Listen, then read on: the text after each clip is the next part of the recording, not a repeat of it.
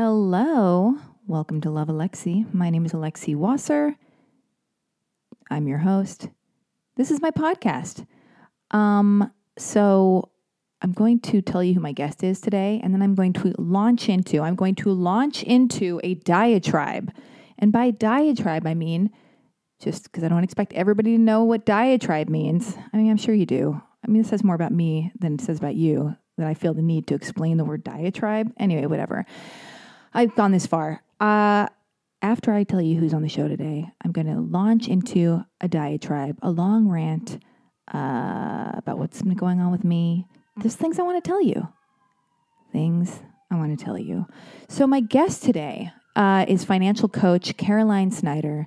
Caroline is the founder and CEO of Verity Advising, a financial coaching company. And I'm so glad to have her on the show. Oh my God, did you hear this? It's like a fire truck. There's an ambulance. I'm podcasting. This might be my final podcast for a long while. Jesus. All right, we're back. So I'm excited to have a financial coach on the show because it's such an important thing that people don't like to talk about. Money. I should have had a million other financial coaches on the show. Maybe I would be better with my money by now. So here's the deal with Caroline. She works with clients virtually from all over the country, either one-on-one, as couples, in small groups. She doesn't manage money for her clients. What she does is she helps them gain the financial skills and knowledge that they need to live their lives the way they truly want and to discover, define, and design their personal paths to financial equality and strength. Does that make sense? Okay, good. I'm not trying to be condescending to you guys. I'm just, or to you people out there. I'm just low energy. I don't know what's been going on. Like already, I haven't put this podcast out in like a month. And I've been like, I put it out on my Instagram at Alexi Wasser. If we're not friends on there already, we totally should be. I put it out on Instagram weeks ago that, I'm done podcasting. But I'm putting this episode out because I recorded it. I had the conversation. I had Carolyn on the show. By the way, I'm vacillating between Caroline and Carolyn. I don't know what this means. I'm sorry. Do not take it personally. Caroline Snyder. I believe that's how you say her name. It's been so long since I met her, had her over to my house, had her on my couch, and we were chatting that I'm probably botching her name in the intro, and then you'll hear what it really is, during the actual conversation. My apologies. The point is, we know who you are, what you do. I have nothing but respect for you. Thank you for being on the show. Back to my rant. I'm all over the place here. What else is new? So, yeah, I just sound low energy and hopefully not condescending because I don't mean to be. Just because, I don't know, it's been in the ether. Has anybody else felt completely sleepy? It must be the weather change. It's October now. Fall is upon us. I love October. It's my favorite month. I love Halloween. It's so cozy. But I just want to curl up and be in bed all the time. And I'm not even sad. I just feel like I want to clean out my closet, get rid of everything, just make it my place more sparse than it already is. I want to end things and start new things. One of the things I want to end is this podcast, or just take a break, potentially an indefinite break, and put my attention on other things. So that is why I might sound condescending or sluggish, because it's just how I've been feeling. So maybe, you can relate. If it's personal, chances are it's universal. That's what I'm going through. Anyway, I'm fully just going to go between Caroline and Carolyn. I believe it's Caroline, though. Anyway, so Caroline is offering, this is so sweet of her, she's offering 10% off a coaching series if you reach out to her and say that you heard about her through this very podcast, the Love Alexi podcast. So find her on Instagram at Verity Daily. That's VERDIDAILY. Find her on Facebook /Verity Daily. You can email her direct at Caroline at verityadvising.com, and you can just visit her website, verityadvising.com. This is a good episode because, like I was saying before, money is one of the topics that nobody wants to talk about.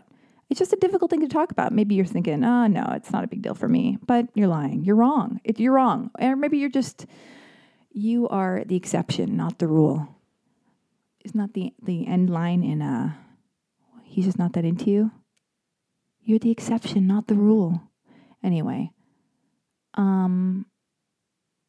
money, sex, religion, politics. 4 things that people don't like to talk about that can instantly take you from getting along with people swimmingly to crashing and burning. But yeah, oh God, and then when you're in a relationship, and already people always reach out to me and they're let me take that back. People are always reaching out to me and they're asking me about like, oh, like on a date, who pays, blah, blah, blah. The guy asked me on a date. I'm talking about like heterosexual relationships. I don't like saying heteronormative because it makes it seem like that's normal. And I don't want to think of it that way. So I'll just say heterosexual. Anyway. Oh my God. I'm just going to be dragged. I just feel like I'm dragging myself right now internally. I'm like, what are you saying? What are you doing? You're saying something that's probably wrong. Anyway, oh my God. Where the fuck was I? Okay, so people are DMing me constantly about money in relationships and dating scenarios. And it is confusing, and when you start dating, you don't know if somebody asks you out on a date. Let's say a guy asks a girl out on a date, or whoever is the asker. I always say, whoever asks you, if they're asking you, they pay. They invited you, and they're wooing you. Let yourself be wooed. If you listen to my conversation with, I don't know, the dating coach I had on weeks and weeks ago, possibly months ago, he was talking about that, but he's very like old school traditional, which I appreciate because, although I am a feminist, I am old timey. It's all very confusing as far as dating is concerned.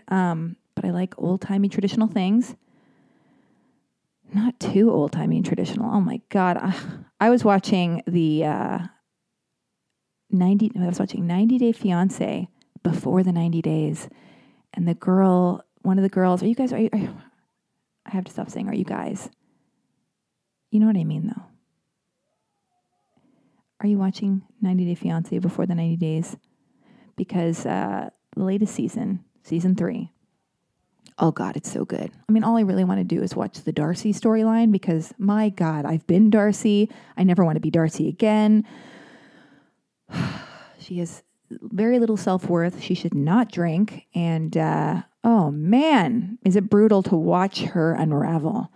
And you're just thinking, oh no, stop. No, just let him take you on the trip. Don't go to Albania to meet your sister and her Albanian boyfriend. What are you doing? Don't get drunk and cry the first night you arrive in London to meet your new guy. Oh my God, brutal. If you don't know what I'm talking about, please tune into season 3 of 90 Day Fiancé before the 90 days. But one of the girls, she's 19. She's fallen in love with a guy she's never met. She's met him online. And he's from Syria. And she's converted to Muslim. She's Muslim now. And she goes to Beirut to meet her boyfriend for the first time and she marries him 4 days later. She goes with her mom. It's so interesting. The show is, I want to say it's garbage, but it's not garbage because I'm not a garbage person. If you're rolling your eyes, how dare you? But I'm not a garbage person, and all the people I know who love it are not garbage people. It's a riveting show, and there's so many different levels to it because you're witnessing so many things going on at the same time. The age differences in relationships, the cultural differences, desperation, self-worth. It's an examination of so many different things on so many different levels. So, where do I even begin on the ring lighting situation for the woman who's like 47 going to meet her like 27-year-old boyfriend in, where is he from? I can't remember. I can't keep everything in order. But, so the mother of the 19-year-old girl accompanies her daughter, which I think is wonderful. The daughter's American. The mother's American. They go to Lebanon to meet the Syrian boyfriend. And the 19-year-old daughter, insists on getting married. And, she's in love. She met this guy 4 days ago in real life. She thinks she knows the ins and outs of this guy and the culture she's entering into. And I just love seeing the mom trying to convince her daughter, and by the way, the daughter can do whatever she wants. I know she's 19 years old. Technically, she's an adult. But just, you feel the pain of the mom's, like the mom is at the wedding and the ceremony, basically you learn that the mom can't be a witness to her daughter. She can't sign and be a witness to her daughter getting married because there's only one woman, there's only, just the mom. And you need to have, it's either one man can be a witness or two women make up one man. So you hear the mom just, being interviewed in the testimonial and just saying like, oh my goodness, my daughter is entering a culture where they look at women as like two women, equal one man, so the men are better than women. It's just, and the daughter, oh God, and then the mom leaves and then the daughter's like acting with her new husband. She's saying things like, oh, I can't, I'm going to dance in the street and this is what I'm going to do. And the husband's like, no, I don't want you to do that. She's like, what? You can't tell me what to do. What? Has she not been paying attention to the culture she was entering into? Jesus Christ. But maybe she's such a badass. Maybe she's so fucking intense and hardcore and strong that she's infiltrating from the inside. She's infiltrating the culture and trying to make a change from the inside. So, but really, I just feel for the mom. Oh my God, the mom's in tears because the mom can't do anything. The more you try to make a kid not do something, the more they're going to do it. And then the daughter's going to move to Syria. Tells her mom, I'm going to move to Syria. And the mom's like, there's a war. There's a war there, please. No. The daughter's like, I'm doing it. Sorry. God, mom, calm down. So what? So what? There's a war there. Relax. Relax, mom. Anyway, where was I even going with any of this? Yeah. Well, we talk about money in this episode, going back to that, going on a date. No, we're talking about, money and relationships and talking about me being old timey. But then I was just thinking about other cultures that are like, oh, Jesus, it really puts in perspective when it's like, I'm an American girl who wants her boyfriend to pay for the majority of things. But then when I watch these major cultural differences and I see how it's such a gift and an honor and a privilege to be self-sufficient, I think, oh, fuck, Alexi, relax on this idea that men should pay for you all the time or for the majority of the time. But then I get so confused because then I think, well, it's a biological thing. I was going to say my pussy gets wet when a guy offers to pay the bill, offers to pay for my plane ticket or my dinner. God, that was really crass. I don't mean to say that. You're better than that. I don't mean to say that. I don't want to say things like that. But anyway, it is a turn on because at a core level, it's a weird, bizarre balance. It is the future. I'm just speaking for me, and I'm sure a lot of other people listening, a lot of other women listening agree with me. Yeah, a biological need and want to feel safe and taken care of and to make a baby, to harvest a child in your tum-tum and know that you are protected by, a man with a big dick and, a hefty savings account. All right? I'm just saying what it is.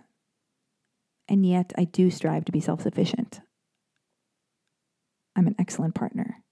I'm a hustler. Okay.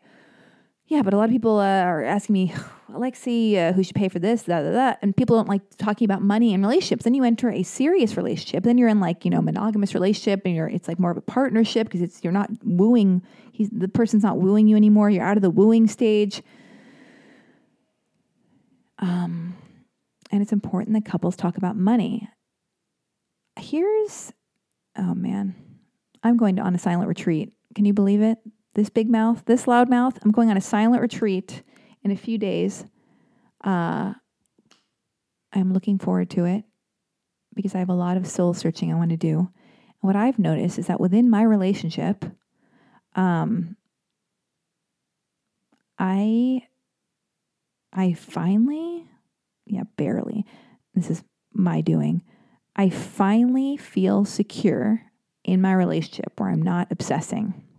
Believe it. I swear to fucking God. He's been consistent this entire time. He's been lovely. I don't know if it's the Prozac I'm on now, 20 milligrams of Prozac. I'm just talking about it for me. I'm not recommending it to anybody. I'm just saying it's a miracle for me. And that's not why I'm sleepy. It isn't. I finally feel secure in the relationship. Fantastic. And that's because I've allowed myself to feel secure. There's no reason I shouldn't have felt secure this entire time, but I realize it takes me a long time to trust somebody and to feel safe. And And now what I want to do is I want to get back to my autonomy. I want to give it to myself. He never took it away. I pretend I'm very independent. I am very independent, but I used to be even more independent, doing all these things by myself and really experiencing joy doing things on my own and not worrying if somebody's thinking about me or really having my ego come into play when I'm by myself or with my friends or just doing something for me on my own. And, it's been a while since I felt really happy and autonomous. So I want that back. I want to give that to myself again. I want to give that back to myself. He's never taken it away. I've given away so much of my power and just thinking I need to micromanage being in a relationship and just like feeling the need to indulge every single feeling. And every time my ego or one of the many voices in my head says, wait a minute, he didn't text you. Did he text you? Okay, he's doing everything great. Come up with a problem. Come up with a problem, Alexa. You need to come up with a problem. What isn't he doing right? What rack my brain? Like it's like Terminator 2. Like I just can rack my brain and be like, I'm grasping at straws. What can I read into? What can I make up in my mind? Because I can make up stories in my mind about a bad thing that's probably happening, a way something should have gone. Just all this stuff. So much energy has been wasted on my worrying. And I don't want to worry anymore. I'm not worried anymore. I'm not. But it is a muscle. It's a muscle I have to work out because while I'm great, I've said this before, I'll say it again, while I'm great at being single, because I don't have anyone to put all the blame on, I would like to feel as autonomous and happy and vibrant and independent and excited about life and all of that while in a relationship. And I go in and out of that. I do a lot of stuff. Because if you're listening and I do lots of stuff and you might be thinking, what are you talking about? You seem fine, or I don't know what you're thinking, but it's really none of my business. Whatever you're thinking of me is none of my business, but I'm glad we're all here together and we're having this chat. So I want to go back to that. So I'm going to the silent retreat. It's very quick. It's not for a long time, but I'm not going to be on my computer. I'm not going to be on my phone. I'm not going to be texting. I'm not going to be Instagramming, storying, tweeting, and whatnot.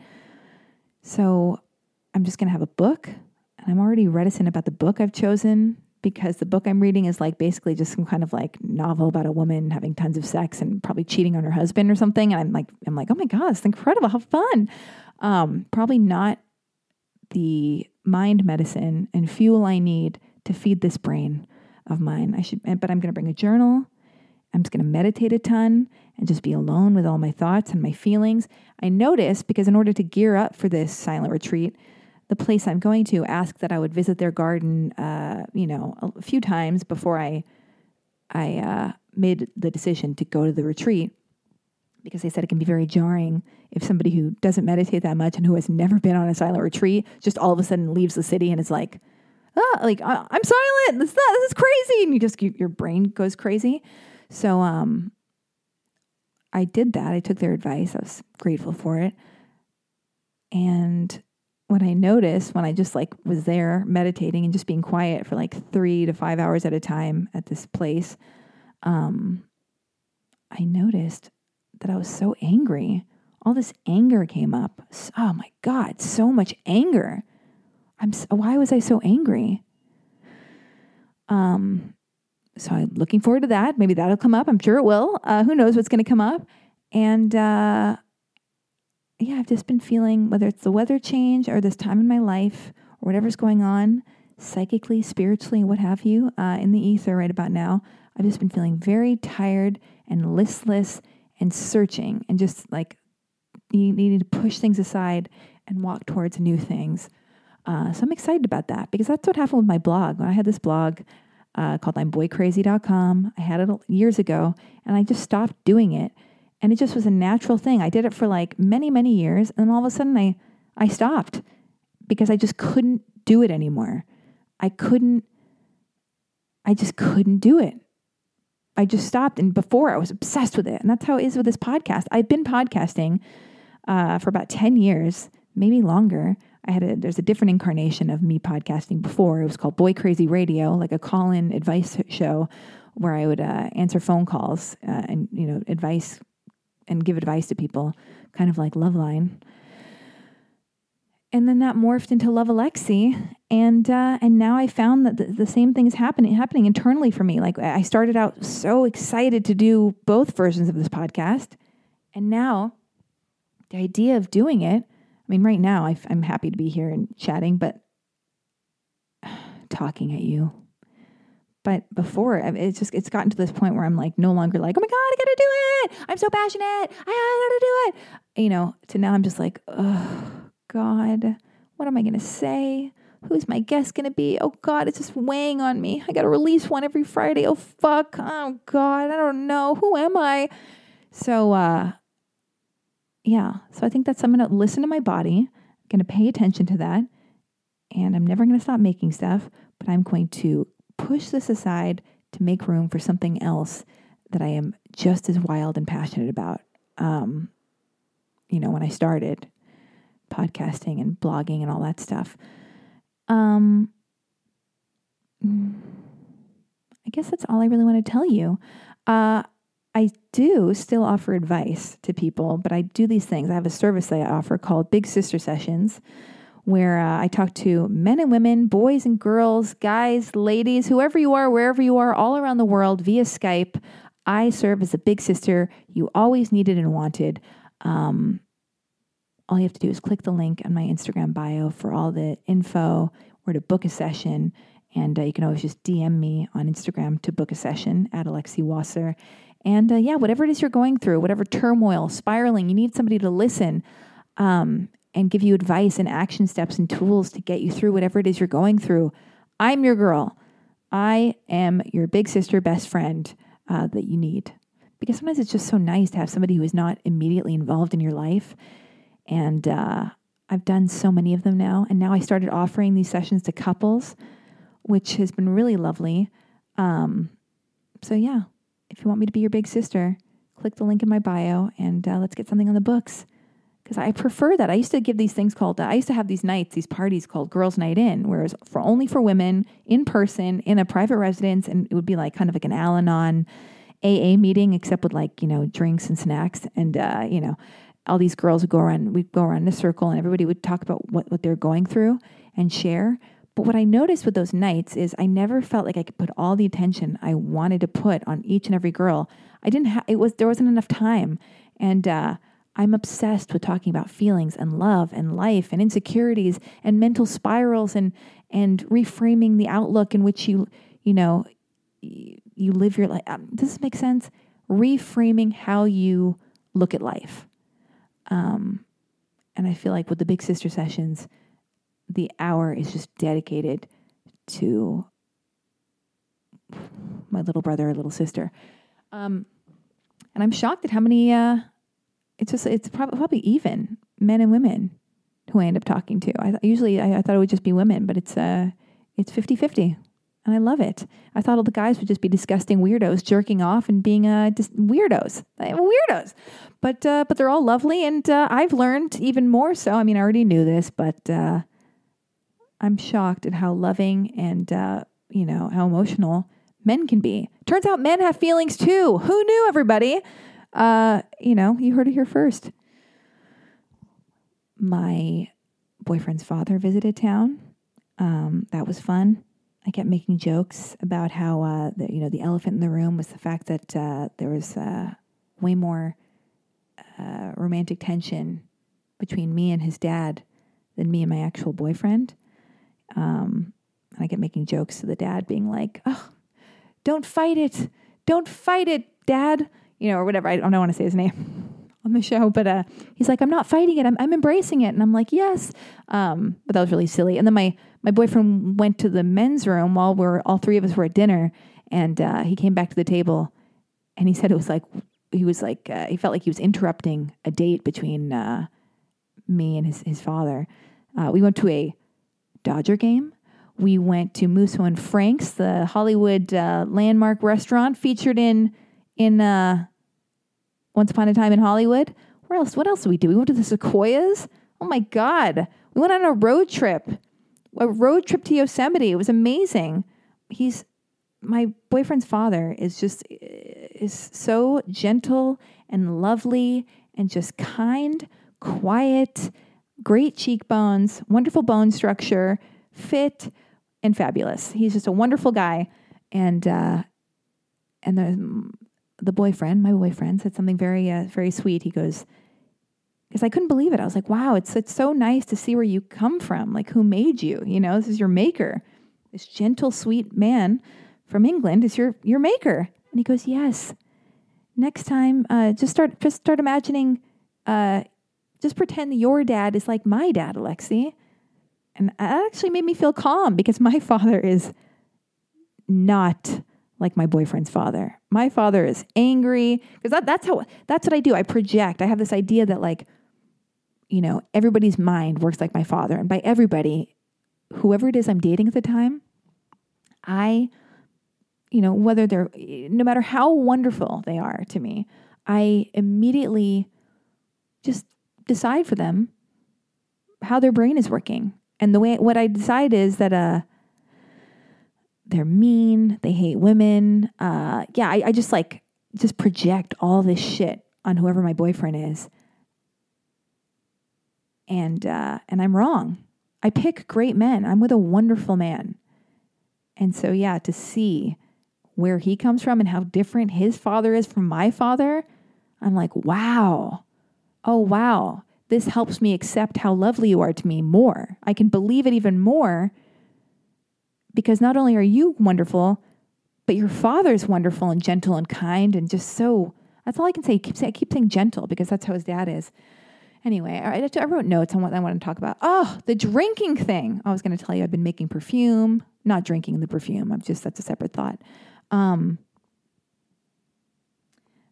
retreat. I told you about that. Playing around with accepting confidence and want my autonomy back.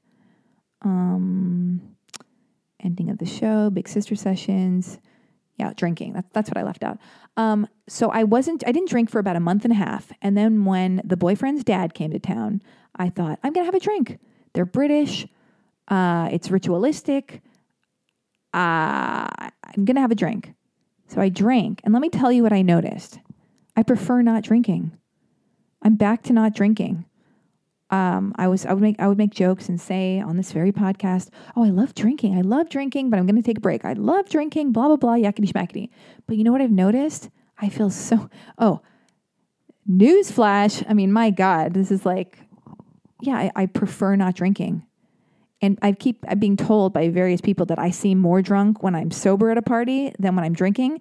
And I realize it's because when I'm drinking, I'm trying so hard to I'm overthinking, what am I saying? Am I going to say something dumb? Do I seem wasted? Am I out of control? Keep it together. But when I'm sober at a party or just not drinking, I feel like I've got my shit in order. I know who I am. There's a strong sense of control and confidence. And I just feel very like I own myself because I'm not hazy. I'm not, numbing myself in order to, in order to be able to get through the evening or the socializing. So it's kind of a lovely feeling. And then when I go home, if I want to work, I'm not all fucked over because I'm drunk. I can get more work done. I'm not hungover the next day. These are all things we all already know. But it was just interesting because for a second I was beating myself up for having a drink, even though I really did I wanted the ritualistic experience of having some alcohol, because it was the boyfriend's dad's first visit to America to see where his son lives. So that was lovely. And I just wanted to feel like, it's like I'm not so rigid. But I was beating myself up about, losing the days that I had not drinking. But then I thought, this is a great experiment because I'm seeing the difference. I'm getting I'm doing a scientific experiment. And I noticed in photos that I just look so much more haggard when I'm drunk. Just like my eyes are drooping a bit, only from 2 drinks even. I never even had a night where I had more than 2 drinks. But it's just not a girl's friend. That's nobody's friend. But alcohol is fun. And I'm sure I will drink again. I just don't want to be so rigid and be like, I'm never going to drink again. But I just wanted to check in with you and tell you what I noticed. And I also just think, yeah, I'm way more emotional when I'm drinking alcohol. My reactivity, my insecurity, it's all worse when I'm drunk, when I'm tipsy, when I have alcohol in my system. It makes me not look as cool and fresh-faced. And it depresses me. It just makes me moody. It makes me feel bad. And I'm on Prozac. And I really don't think I can have alcohol and Prozac. I think you're really not supposed to have alcohol and Prozac. I know everybody's like taking pills, drinking alcohol all the time, and nobody's really, but I think it's a big no-no, especially for my body chemistry, my makeup. What else can I tell you, everybody? Listen, you've heard it all. Thank you for all your wonderful emails, your DMs about what my podcast means to you, that you really like the intros. That's why I'm just fucking going rogue and doing a really long intro, not worrying about it. I'm not going to edit this. I'm just going to put it out as is. Thank you for all your messages saying that this podcast mattered to you. And every message I got, I read. If I didn't get back to you, it's probably because I started crying and then got discombobulated and frazzled and sidetracked and then went on to some other thing. And anyway, but thank you for all your messages. And hopefully I'll get to meet you one-on-one. We can talk about everything and pretend we're best friends during a big sister sesh. And if not, I hope you enjoy any creative endeavor and journey I go on moving forward. And keep sending me direct messages. Be my friend on Instagram. Still listen to all the old episodes of this podcast. I might be back. I'm not sure. I know that Lacey Phillips, she has a podcast called Expanded, and she's going to put out the first episode I ever recorded with her, which was like January of 2018. She's going to put that out on her podcast. It's cross-podcast content. Very futuristic. I was thinking about putting that episode out again, but if I don't, listen to it. Just scroll, just go through the backlogs, find it. It's interesting because I listened to it again after Lacey said she wanted to run it on her podcast. I listened to it again, nearly 2 years later, and I just thought, wow, I could understand things she was telling me. By the way, Lacey Phillips, in case you don't know, she is quote unquote a manifestation advisor. She's just a cool girl who helps people be the best versions of themselves. She helps you with self-worth and just making your life the way you want it to be, calling in all the things you want in your life. Anyway, she was a guest on my show about 1.5 years ago, January of 2018. And when I listened back to it, I felt like I could understand what she was saying so much more than I understood than I did at the time. Because I'm different now. We hope to evolve and change, and I have. And so that was really interesting. So I might release that. And who knows, if I get inspired to do this podcast in a different way, I ask you to, what the fuck am I talking about? Okay. My headphones are a little bit wonky. I don't like it. It's kind of irritating me. This has happened before, and I don't like it. Okay. If you have an idea of what I could turn this podcast into, like, whether it's just me talking all the time, doing stuff out in the world, out in the field, if you will, let me know. Just send me DMs on what you think.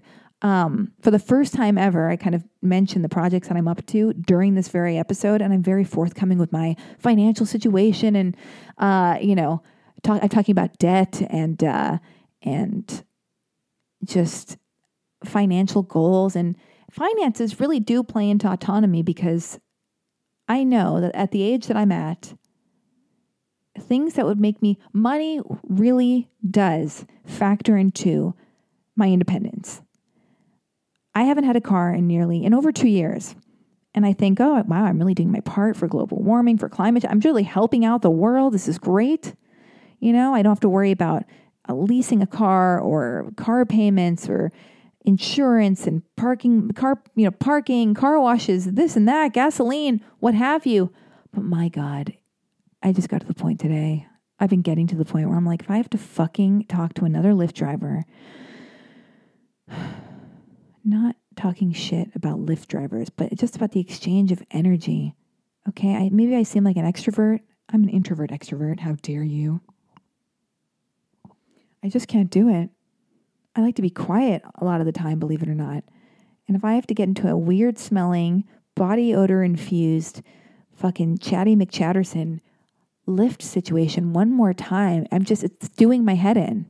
So I feel like if I could, I don't even want like an Audi or anything. I just want like a RAV4 hybrid, a black RAV4 hybrid. Just, it's a Toyota, just so I can just drive, go on long, quiet drives, listening to podcasts or classical music or the radio or jazz or whatever the fuck it is I want to listen to. That would be great. I would just feel so much more in control of my life. I would feel so much more independent. Because my boyfriend will let me borrow his car sometimes. That's really great. He's such a gentleman. But just knowing. I used to have a car. I think I need that in my life again. Because it's a mental, psychic, spiritual, independent block. Not being able to just drive yourself around. And I've really given it a try over 2 years of not having my own car. So if I could, I don't even want to lease a car. Just buy a RAV4 outright. All right? That's what I want for independence, for peace of mind, for autonomy.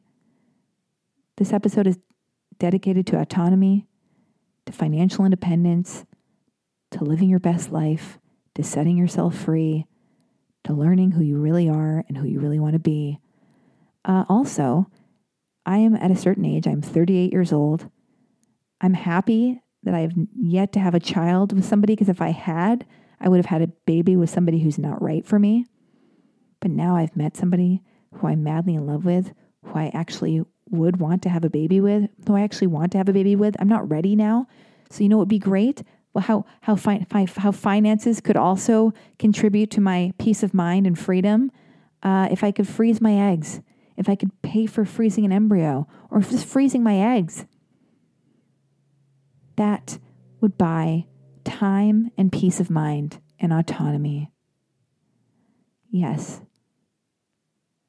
Paying off my debt, the freedom of not having debt lingering over my head. Are you feeling what I'm saying? I just want to build up a nest egg where I feel like I've got padding in my savings.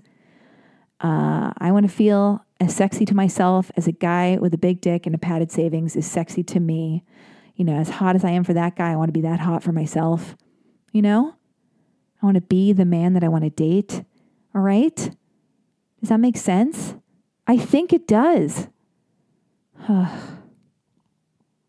Listen, if you hate how long this intro is, what does it matter anymore? It doesn't matter. It doesn't fucking matter. Because I don't have to do this anymore. I never had to. I only did it because I wanted to, and I want to now. And you can always fast forward or turn it off. I'm about to have a mental breakdown and implode. So this is where I'm at. I'm 38 years old. I'm a girl who never, ever thought and judged harshly antidepressants. A girl who never thought she would be on them. I'm now 38 on Prozac. Completely grateful for Prozac because, my goodness, I'm still me without the suffering, the internal suffering that I would try so hard to stifle and contain. And you may think you know about the suffering because you think I share so much, or I've shared so much in writing or podcasting or blah, blah, blah, yakety schmackety. But I haven't. I've experienced in the last 2 years more pain and suffering than I've ever led on to, if you can believe it. Because I've definitely led on to a lot of internal suffering and mind spirals, but it went deeper. Anyway, so the Prozac is really helping. So that's good. And I'm just kind of lining everything up, getting all my ducks in a row to simplify my life, figure out what I want for myself, what the next step is, and what truly makes me happy. And I also want to say, just because I'm just going to say anything right now, there are two women who have been on this podcast recently, Lauren Lapkus and Laura Elliott. And both of them, it's so interesting. I felt the same way about both of them. I mean, not identically the same, but I felt as though, oh my God, am I getting a text? How exciting. What an exciting day, everybody, getting a text. I have to leave my phone on because I'm expecting a phone call from my endocrinologist because I had thyroid cancer when I was like 23 or something, and I've got to get checked all the time, and I've got to ask him questions about, I'm not trying to have a baby now or anything, but I want to know about my levels. I take Synthroid every day, and I've got to lower my dose in case I ever want to get pregnant, or if I'm not trying to get pregnant, don't worry, calm down. I mean, not that you're worried, but so I had to leave my phone on because I thought if he calls me, I would just put him on speakerphone and include that in the intro here. Anyway, what the hell was I talking about? Oh yeah. So Lara, not Laura. Oh boy. Oh my God. Anyway, these two women who are on my show, are so wonderful. And I enjoyed being around them so much that even when I was leaving Lara's house, after I did the podcast, because I went to her, she did a session. She's like a Reiki energy healer, master lady. And I remember leaving her house, and I forgot to mention this in the intro for that episode, but I remember leaving her house like a teenager or like a goofy, like an 8th grader maybe. And I was like, yeah, too bad we met in our 30s and you have a baby and you're married and everything, because we should have met in our 20s. Because if we met in our 20s, then we would have been best friends. And I think she was like holding her baby, and like somebody texted her, and I was like just trying to say this as I was walking out the door. But yeah, Lauren Lapkus and Lara Elliott, I feel that same way about. That's why I said to Lara, but I actually think I said this to Lauren. Yeah, it's weird to meet people, in your mid to late 30s, when people are like, you're hustling for your life, you're getting your family together, or you have a baby, or, you're focused on your career, or you already have friends in place, and it's hard to incorporate new friends and make time for people. But these two women, I really fell in love with them. I felt a very special kinship. So that's another wonderful thing about this podcast. I made so many friends. I got to know so many people because I don't like group settings, I don't think. Maybe I seem like I do, but my time to really get to know someone and put all my attention on someone, again, going back to Big Sister sessions, is one-on-one. Oh my God, it's all coming together now. It's all making sense. Because I would I wouldn't lure them in, but I would ask these people that I found fascinating. Everybody who's ever been on my podcast is somebody I wanted to have on the show that I thought was interesting, and maybe I had some kind of friend crush on them. And, I'd hang out with them one-on-one for 1 to 2 hours and pick their brain and really just, wring them dry of all their thoughts and feelings and really get to know them. And that's how I like to do it. So maybe I'll just pretend to keep podcasting so people will come over to my house and hang out with me one-on-one. Yeah. Well, I still DM with Lauren Lapkus every so often, which makes me happy. And that's just got to be enough sometimes. It's just a blessing to have met people that inspire you and make you feel understood and seen and cozy, like somebody just, like you belong to a certain tribe. We don't have to talk every day.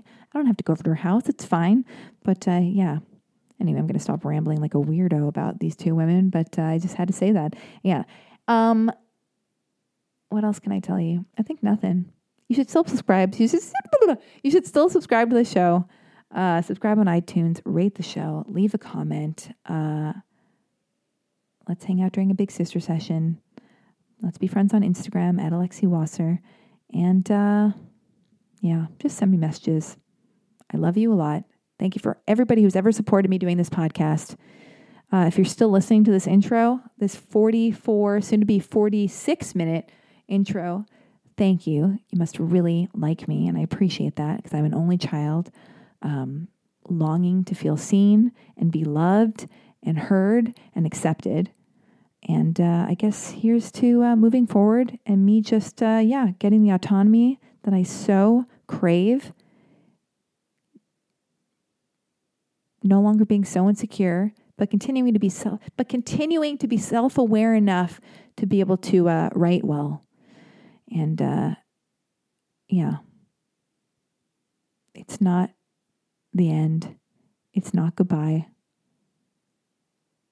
It's see you later. Oh, hello. Wait, test the mic. It should be on. Hello.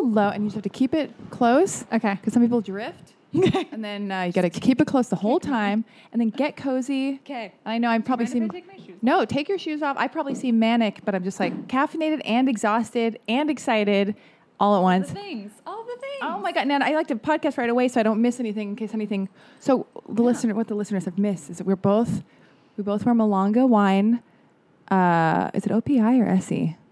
OPI. OPI nail polish. I have gels on my toes, regular on my hands, even though I usually get gel on my hands. I'm impressed you did regular on your hands. I know. I can't believe I did that. I never do that. So I'm kind of embarrassed. Don't even be impressed. I'm like humiliated because I'm like, oh my God. Like, you must be so careful. No, I'm not. And they're already chipping after like 2 days. But I just wanted the option to give my nails a rest. Yeah. I mean, I know you're a financial coach and this has nothing to do with anything really important, but I'm just going to tell you anyway.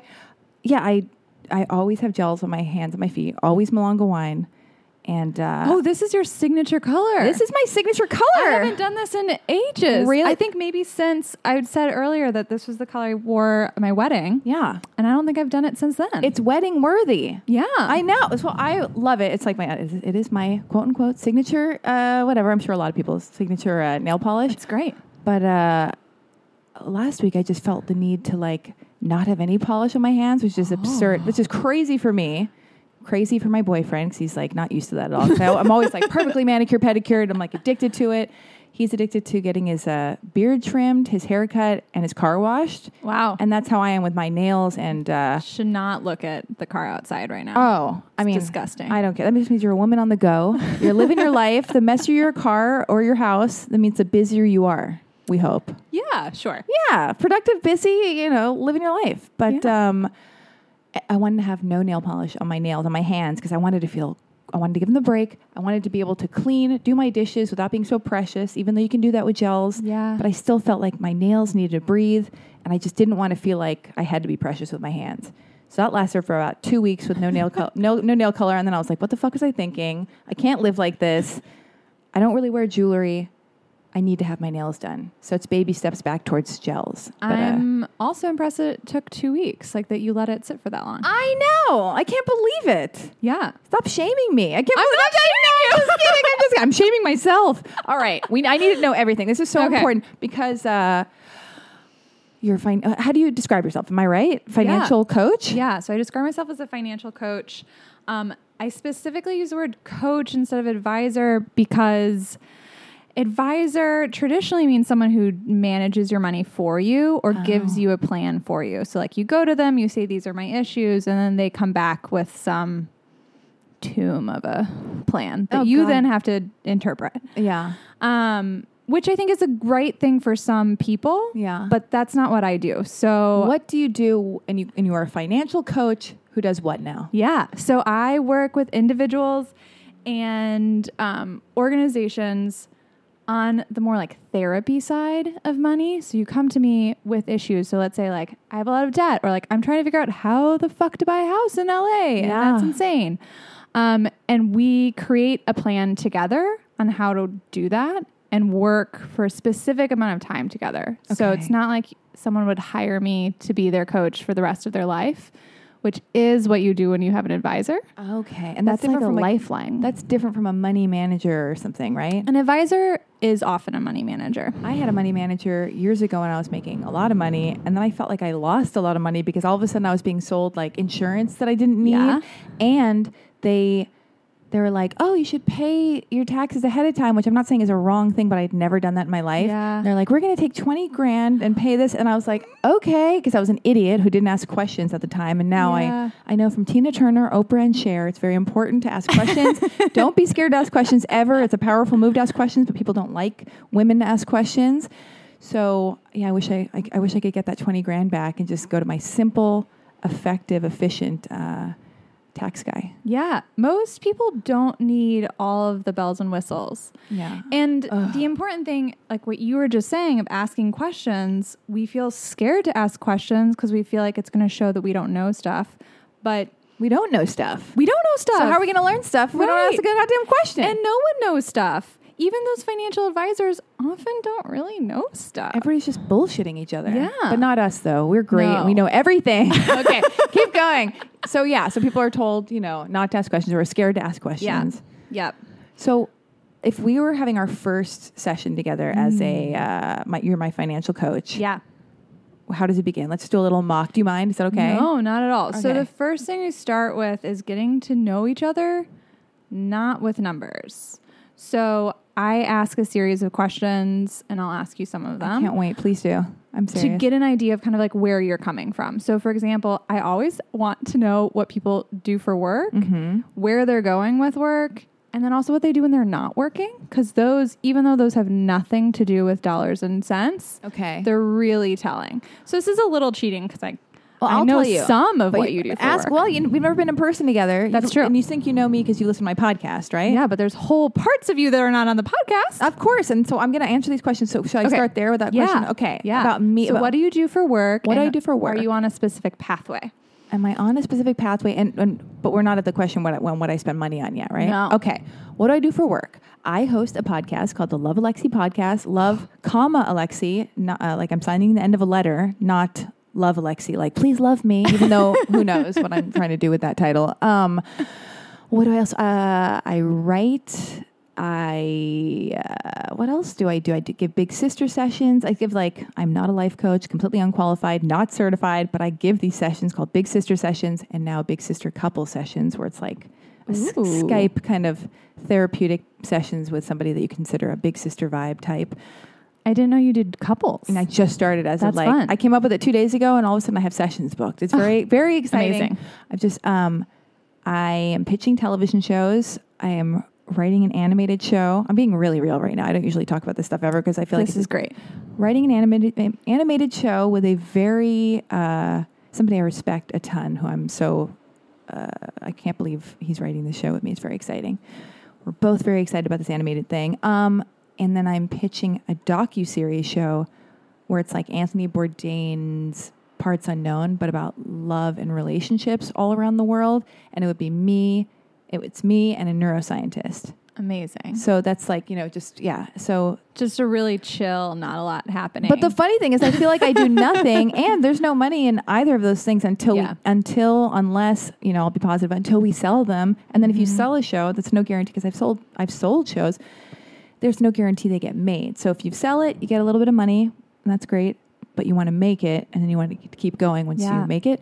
So those are the things. And then I have podcast sponsors on the show. So and then I act. I forgot that too. I go on auditions and castings, and occasionally I book a thing, and that's great. And I make a living off of residual checks. So I have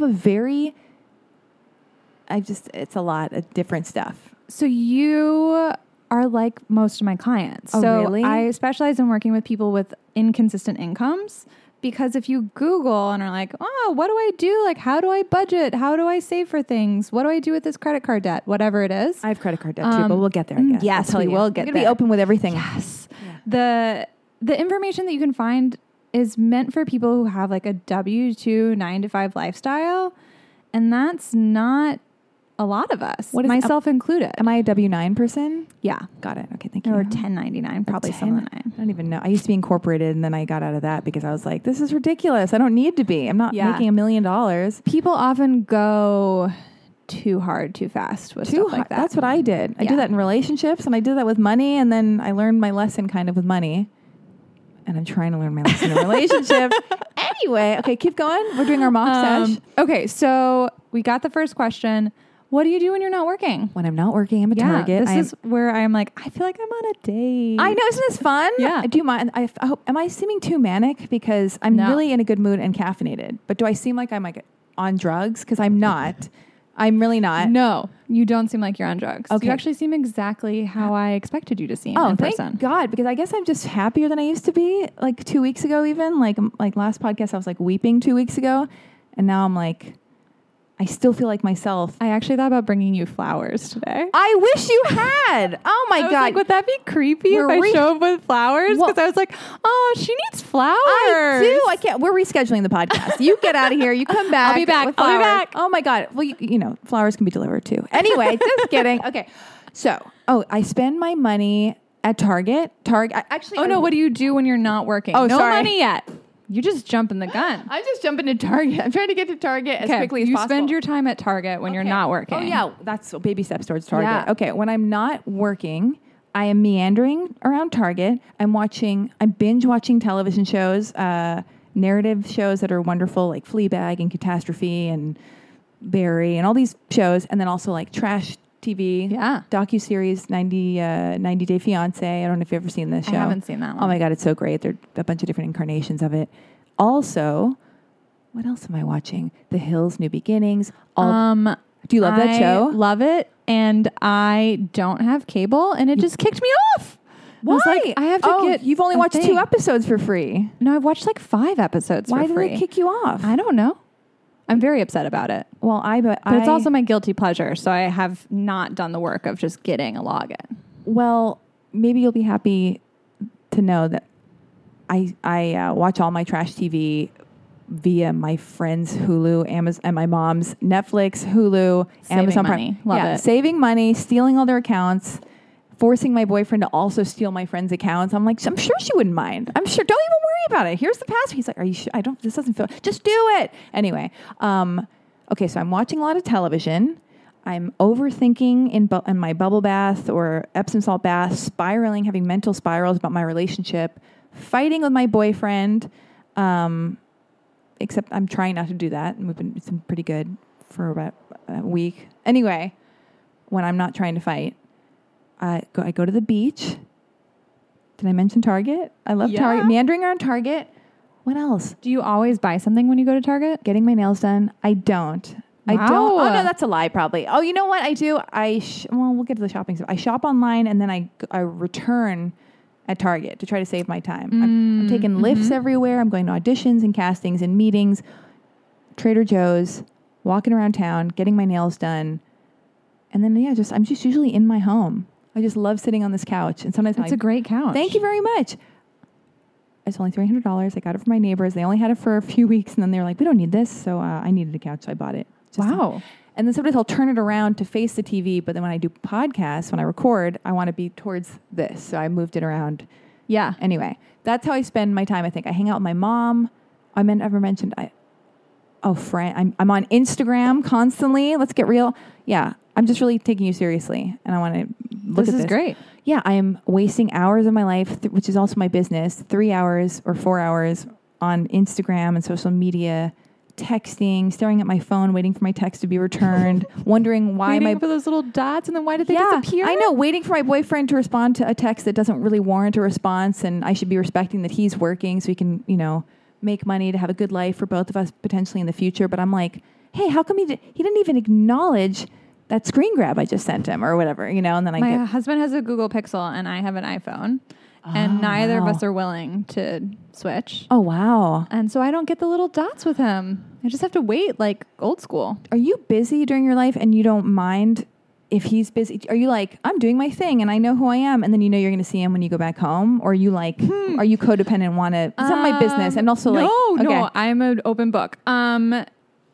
It depends on the day. So I will tell an embarrassing story. I was at a writer's retreat over the last few days. Oh, yeah. You did your writer's retreat. What were you writing? So good.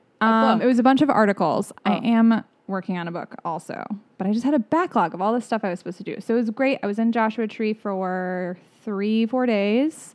And my husband went on a hike. He was still here. He went on a hike with a friend of his. I can't even remember what day this was. A man or a woman? Man. Okay, good. Sorry, I'm all not worried furious. I'm not worried about him. I'm just furious. And I thought he would have texted me by noon, and I didn't hear anything from him.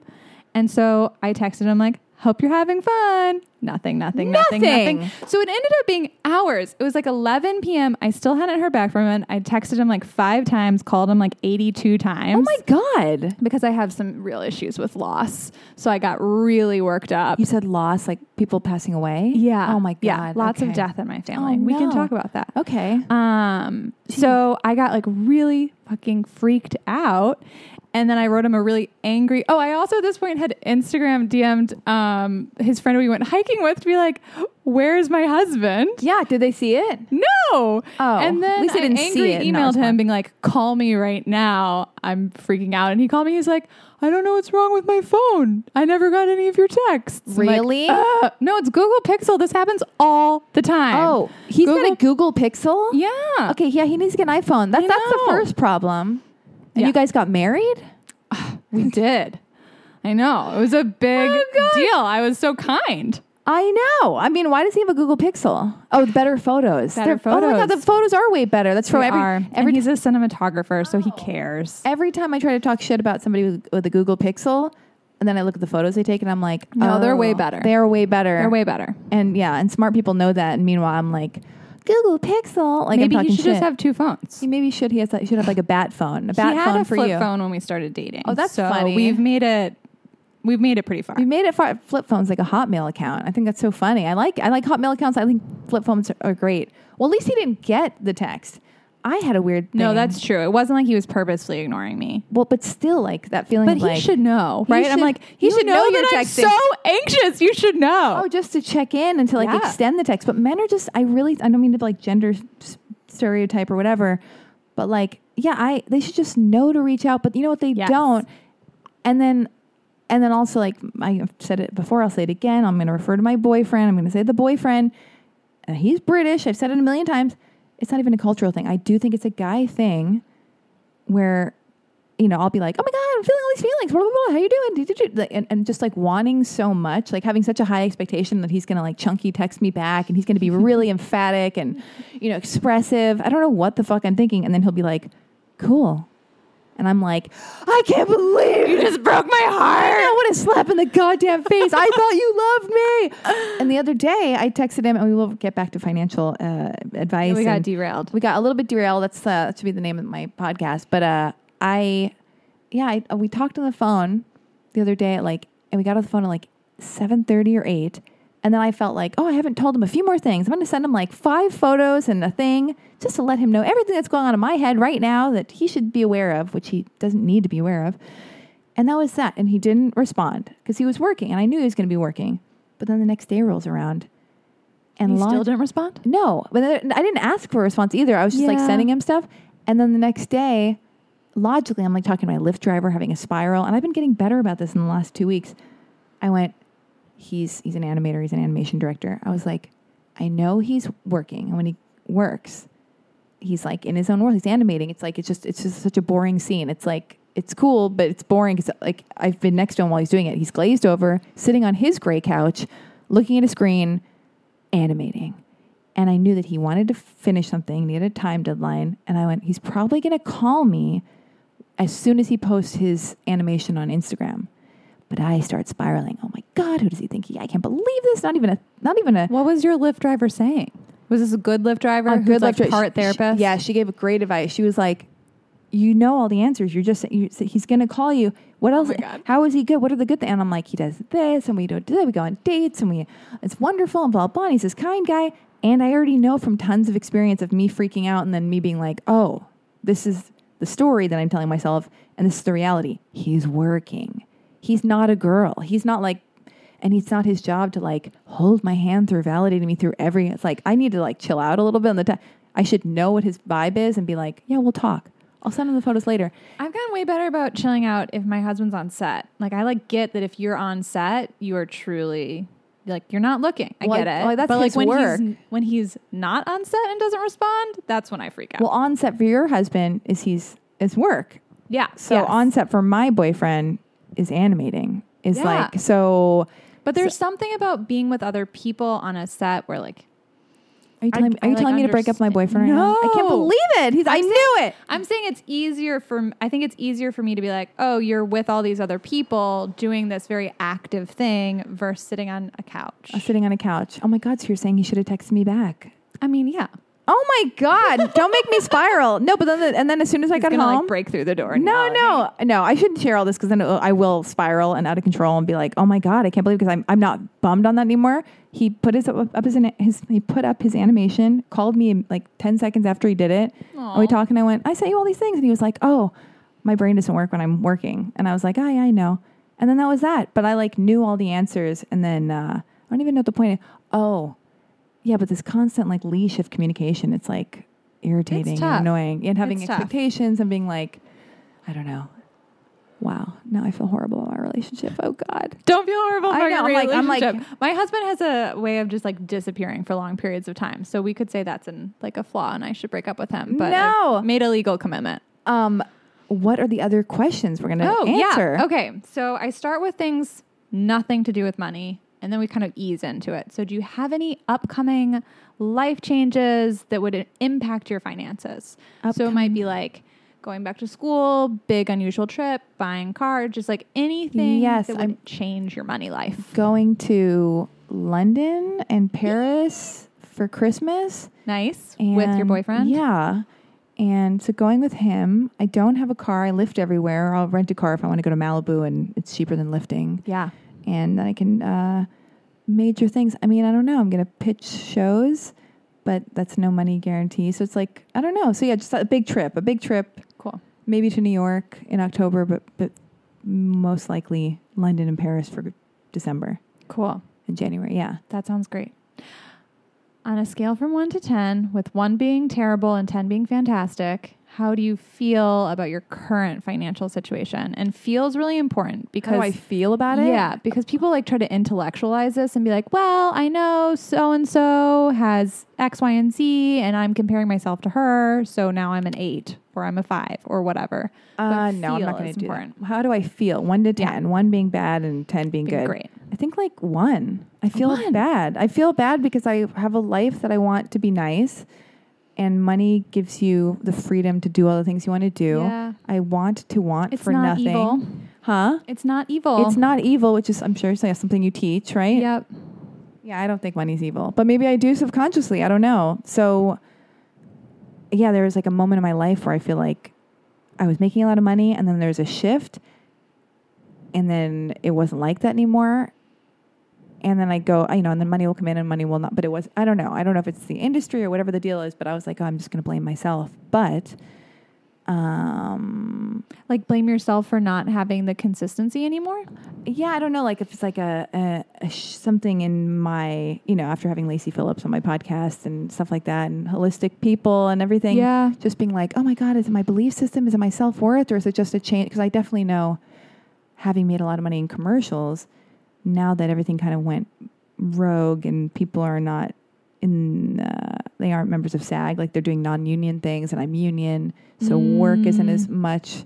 I didn't realize that. I was like, fuck, what happened? I wasn't really tuning into the fact that like the industry was actually changing around you. Actually changing, where they're like, the deals are it's so much less money.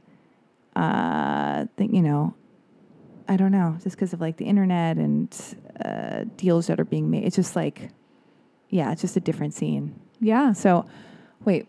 Well, and that probably all happened without you really being aware that it was happening, right? Yeah. What was the question you asked before that? You said big trips, and then what else? Any other life changes? Oh, no. I thought there was another thing you said. I'm getting confused. I don't remember. Okay. But go on, yeah. I'm usually typing frantically at this point, by the way. Oh, really? Where I'm keeping notes of everything. Yeah. Which helps me remember all the stuff? Yeah. Do you need to write anything down? No, okay. I'm too slow. Okay. Freehand. Okay. Much better typer. All right. Okay, so you're feeling a 1. What's keeping you from a 0?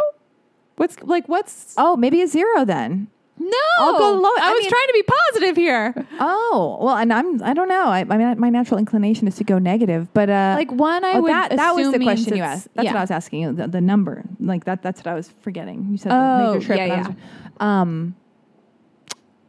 Yeah. one implies like there's nowhere to go down, but you're in this lovely apartment with this beautiful like breeze coming through on a comfy couch. I feel like I'm irritated because I used to be better at saving money because a lot more money was coming in. So I would put like half of it away in my bank account and then I would have the other. I've always had a problem with spending at Target and a while back, Forever 21, or just shopping in general. Like the more money I make, I had a tendency to like spend if I make more and then, which makes sense. But subconsciously, it's like I'm all over the place now. Yeah, lifestyle creep. It's real. It's a creep where it's like all of a sudden more money comes in and all of a sudden you're splurging more. And then I wish when I wasn't making as much money, I got really good at like, you know, not going to Whole Foods or Erewhon, going to Trader Joe's, realizing is it a want or a need? And like just really like scaling it down and like being really grateful and happy to do that. And then I'll get a check now and I'll go, and then I'll just be a little bit more lazy, like, you know, and I'll buy something more. So it still happens, but I'd like to. Do you think it's because you feel like even if things aren't coming in today, that you really believe that things are coming in? Well, I've been trying to be positive like that. And lately I have been kind of subscribing to that. And this is only in the last 2 weeks where I'm like, oh, money's coming in. Like, it's interesting, like, which is how I used to be when I was in my early 20s and like very like, oh, I booked a commercial. I am going to book another one. I'd book like 20 commercials in a year and it'd be like so much money. And now all of a sudden I'm like, oh, I've been broke. I know what it's like to be broke. Money always comes. And now, and I have so many like portals for money to come in. And it's like this weird game where it's like, let me see how low I can get in my bank account. And then money comes in and I'm like, I knew it. Like yeah. And so that's something I struggle with all the time. So I also have inconsistent income and it's not as inconsistent as it was when I started out for sure. But there are better months than other months. And I'm living month to month, which I don't like. I want to save money. It's too scary. I don't like it. It's exhausting. I want to put away for like a car and a house. There you go. Keep going. So what is a 10 then? What would that look like for you? What would a 10 look like? Or maybe actually let's bring it down. What would an 8 look like? All right. Here's what an 8 looks like. Somehow $10,000 miraculously comes into my life. This could happen. Great. A listener, I could be. Got it in my purse. Oh, do you? I'm like, where are the flowers? Is that why you forgot the flowers? Oh my God, I can't believe that. No.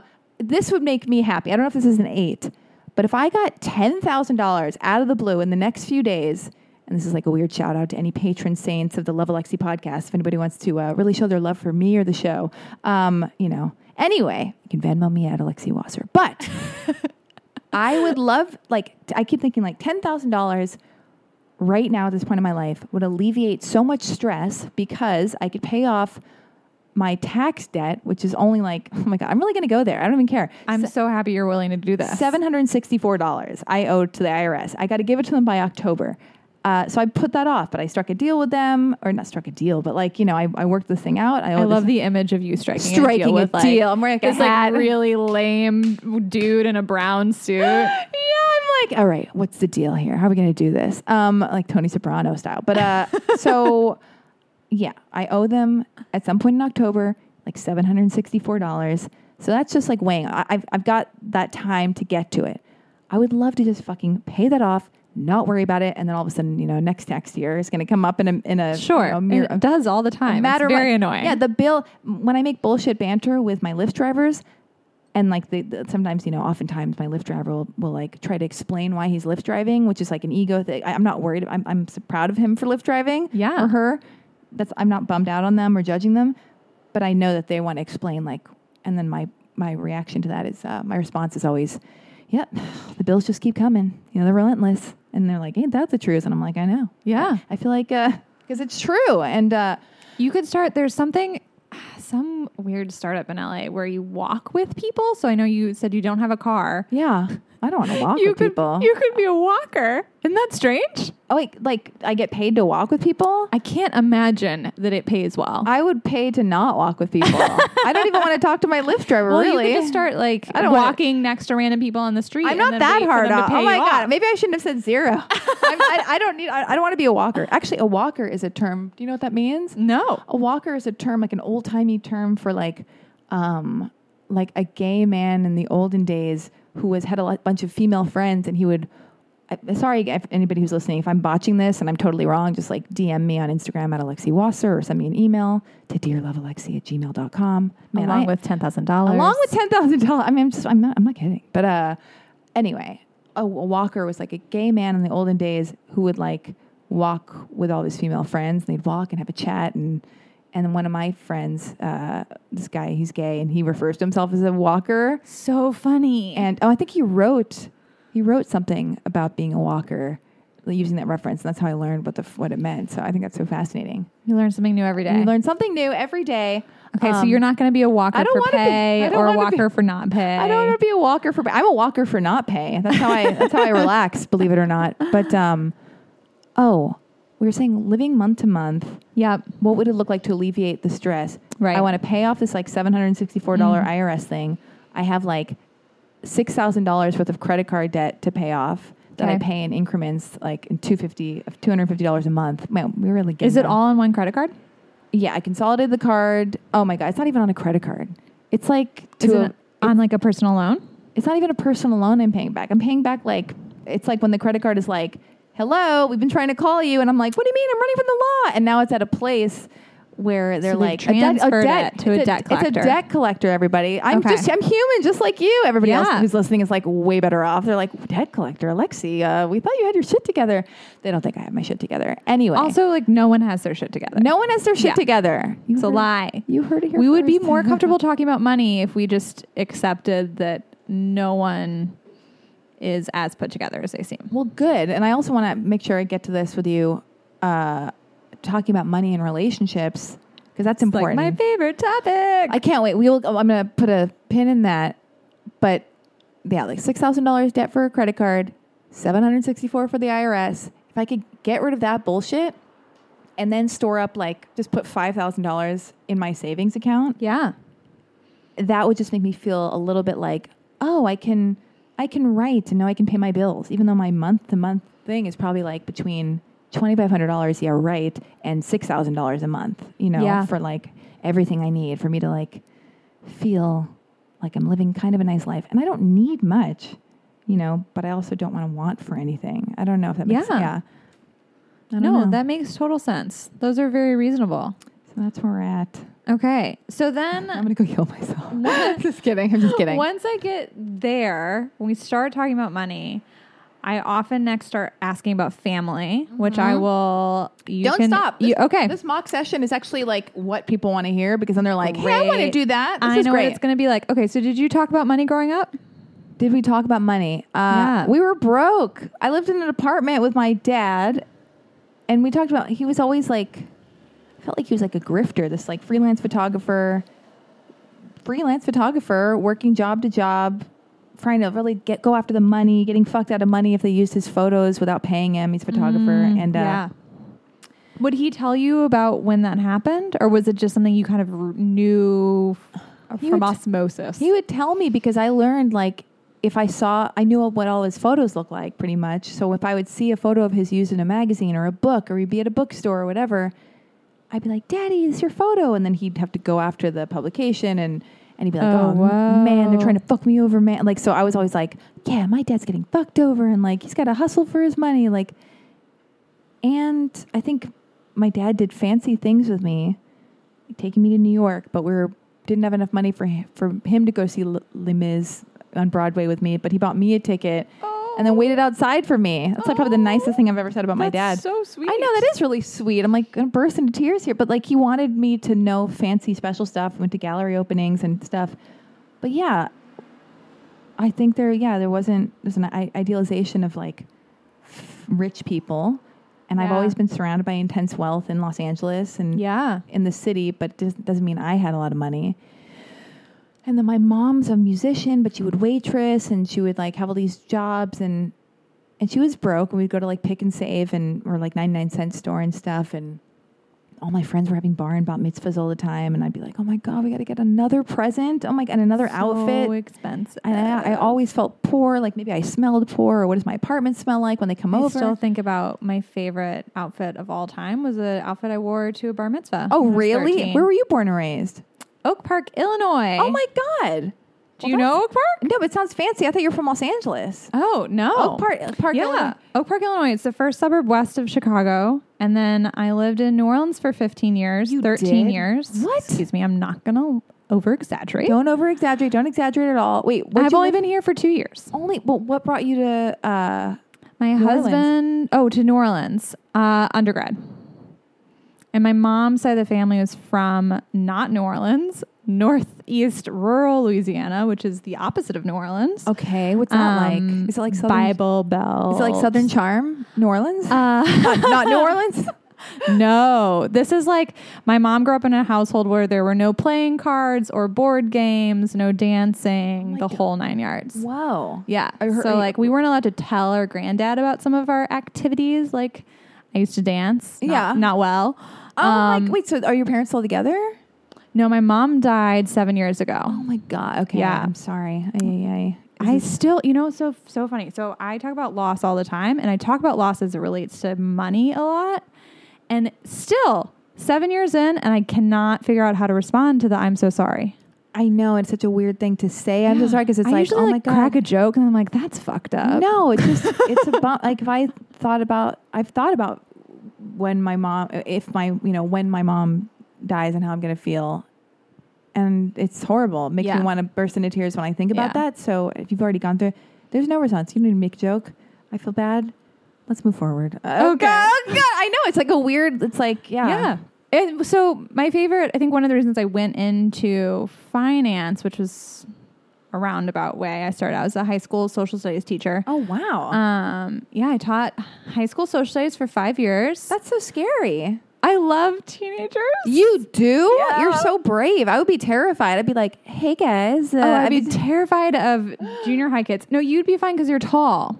Oh, really? I feel like I'd be like, hey guys, so what's cool? Pokemon? And they'd be like, fuck you, idiot. And I'd be like, but I'm like one of you guys. But please sit down. I know. I'd be like, I'm your cool teacher. And they'd be like, oh, beat it, dork. Yeah.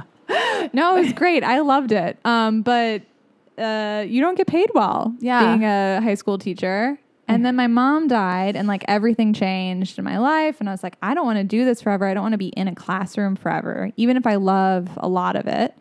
And then went into finance from there. So went back to grad school, worked in traditional finance, financial advising, and then started my company. Not to pry, but what about your mom? What about your mom passing?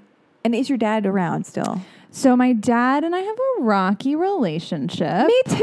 Cool. With your dad and my dad. No, maybe it's they're my friends dad someplace. Maybe the jerks. Just kidding. I'm sorry. Yeah, I don't know. You can talk badly about him. Well, so you have a bad relationship with your dad. Bad relationship with my dad. Same. We didn't have a bad relationship. Always. We did when I was growing up. Like he and I just butted heads always. And then our mom died. I'm saying my sister and I are super close. And I find that I frequently talk about myself in a like we situation with her. I wish I had a sister. I would do that. I wish you had a sister too. They're the best or the worst apparently. Well, I don't know. But mine's great. She sounds great. I've heard nothing about her, so I can't really say that. But she sounds great. She's fucking you like great. her? Okay, keep going. She's great. So what was I going to say? Oh, relationship with my dad was great after our mom died. I think because he was like trying really, really hard to make up for the death of our mother. And then... Did he kill her? I'm sorry. That was a horrible joke. That was a horrible joke. I'm not editing that out. I mean, in the end, she would have welcomed it. Oh no. Yeah. Okay, she had lung cancer. It's not fun. Jesus Christ. And wasn't a smoker. Not a smoker. No. Well, your dad... My genetics are the best. Well... Your dad was with her though, right? Yeah. And they loved each other. Yes. And so this happened and he wanted to be a good man for you and your sister. And then he started dating somebody. Oh no. Which my sister and I were very pro at first. You were? Yeah, he's still like... That's nice of you to be pro. You know, he's tall. He's got all his hair. He's retired. What's he going to do with his life? Yeah. How old is he? 69. He's 60. 70. Really? 70? 69. Let's say 69. So it's more scintillating. Cool. Okay, keep going. We were pro, but we just don't get along. Doesn't work anymore. Yeah. Which is pretty sad. Is she like younger than you? None of my business. No, I actually would have been happy with that. She's on paper, great lady. Yeah. In practice, makes us cry a lot. Oh, what do you mean? In practice? Like, I mean, on paper versus in real life. Oh. Yeah. I feel like we're heading towards territory where it's like, I'll get a text from you in a couple of days and you'll be like, hey, that part where I got really detailed, can you edit that out? Which I totally will if you do that. But I just have to watch I actually myself. just had a thought process like, is there any way my dad would hear this? He might. I don't know that he knows what a podcast is. That's what we think. And then all of a sudden, his new wife or whatever, or whoever she is like, women do all the work and then she'll bring it to the husband. That's true. So if you're listening, that's true. I don't even know you. Life is weird and crazy. Thank you for listening to the podcast and showing an interest. And thanks for sharing with my dad. Caroline. That's another listener. That's another listener. But make him download on his phone. Subscribe to the show. Helps the stats. It helps the stats, and follow us on Instagram. Okay. Yeah. Yeah, we didn't say anything bad. And life is tricky and complicated. No. I fought with my mom's boyfriend or husband for a long time, and only now it's been like over 10 years, and only now am I starting to like him and get along with him. And that's good. And before I was that like, gives ugh. me some hope. Yeah, and I'm like, what took me so long? And like, I don't know. I was just so angry. And I'm not saying this is what you are at all, because I'm talking about my own thing, but about getting along with a parent's new person. Yeah, it's just complicated. It's all part of life. It's super complicated. But your mother passed away, not to say that a million times, but then what about that made you go, I'm going to get into finance? Totally. So I didn't think that immediately, but mom passing away basically just like pulled the rug out under my feet for life in general. And for those of you who are experiencing grief or have experienced grief, or anybody, because you all will, it's not as simple as it seems. So it's a really messy situation. Like, there would be days where I felt really good and there would be days where I felt really bad. I started developing a lot of panic attacks. So I was teaching high school and I'd be in my classroom and then all of a sudden have a panic attack and be on my floor, which is not cool. That's how I would be if I were teaching teenagers. They're terrifying, I'm telling you. But yes. So that was, I think a lot of it was the mental health aspect of it. So I had a lot of anxiety that I'd never had before. That really hasn't gone away. Like, I truly believe like my molecules inside my body have shifted because of her death. Yeah. Like, I just have issues I did not have. And I don't think it's just like, oh, your mom died and you're sad. It's like, no, your mom died and everything fucking changes. Are you on anything for that, or? I was on, no, not anymore. I was on anxiety. I don't even remember what it was. Yeah. For my panic attacks for a while after she died. But I'm super sensitive to any drug. Yeah. And so I had to be on like 1/8 of the dosage and I still couldn't drive. Oh, wow. Yeah. Yeah. It was bad. So no. Well, you seem like wine works. Wine works. Oh, God. Oh, no. Yeah. And then it doesn't. But a lot of therapy is actually what works. But anyway, so she died. All of a sudden I was like, I don't want to be in this room forever, because you're literally tied to a room. And I would be at school at 7 and not leave usually until 7. Wow, yeah. And then, trying to have a life while also you work like an hour or two at least every day after school. And then I was always working weekends. Were you with your husband then? I was with, he was my boyfriend at the time. I taught 9 different courses in 5 years. Oh my God. So like there was just no time to breathe. So I realized after her death that was not the lifestyle I wanted, and went back to get my MBA, because MBAs are great for basically anything. Oh, really? Yeah. Like, no one's going to be upset with you for having an MBA. Yeah. And it's a silly school experience. Like, we went on trips. We went to Argentina and China. What do you study? And Italy. Oh, Italy. God. While getting your MBA. And like, that's like pretty typical. Where else did you go? Anywhere else? Those are the 3 trips we took as a class. But it was like the entire class would go on these trips. What are you studying? Well, supposedly on the trips, you're like doing projects with local companies. Yeah. But like really, you're just chilling with your friends. Oh my God. I should have gone to college. I can't believe this. Yeah. Well, specifically MBA, it's a good skip. So I did that kind of as like, I just have to stop teaching. I just cannot be in the classroom anymore. And if I go back to school, then I'm buying myself some time. And it's not like a waste of time, because I'll have letters. Yeah. Yeah. And then And you were intrigued by finance. Is that like a... no, I hated finance. So my dad worked for HSBC, which is a giant bank. I know the bank. Yeah, it's big. It's every airport. Yeah. And Is it a British bank? yeah, it is. I have a British boyfriend. Hong Kong Shanghai Bank, but it's British. Got it. And I don't know how that ends up being HSBC. I have no idea what that stands for. No, supposedly Hong Kong Shanghai, but I don't know how that works. Oh, really? Yeah, I think right. so. But I could also not remember that correctly. Well, your dad works for them. Yeah, so he worked for them and I was super turned off by it. Like I hated it. I'm the like poster child of someone who I think until 5 years ago, no one would have ever thought I would have been in finance. Yeah. Like I racked up credit card debt all the time. Like I have one of my best friends growing up. I always wanted to work in nonprofits and I would like be really passionate about it and talk about how I was going to do all this work and not get paid anything. And he would be like, Caroline, your jeans cost $150. Like this isn't going to work. And that was when we were like 15. Yeah. And I still think about that all the time. I'm like, he was right. Brendan was right. Brendan was right. And now this is your job. And now it's my job. Oh, crazy. Yeah. But my belief is that we don't have to like live in a world where we don't get the things we want. We just have to figure out how to do that. Right. Yeah.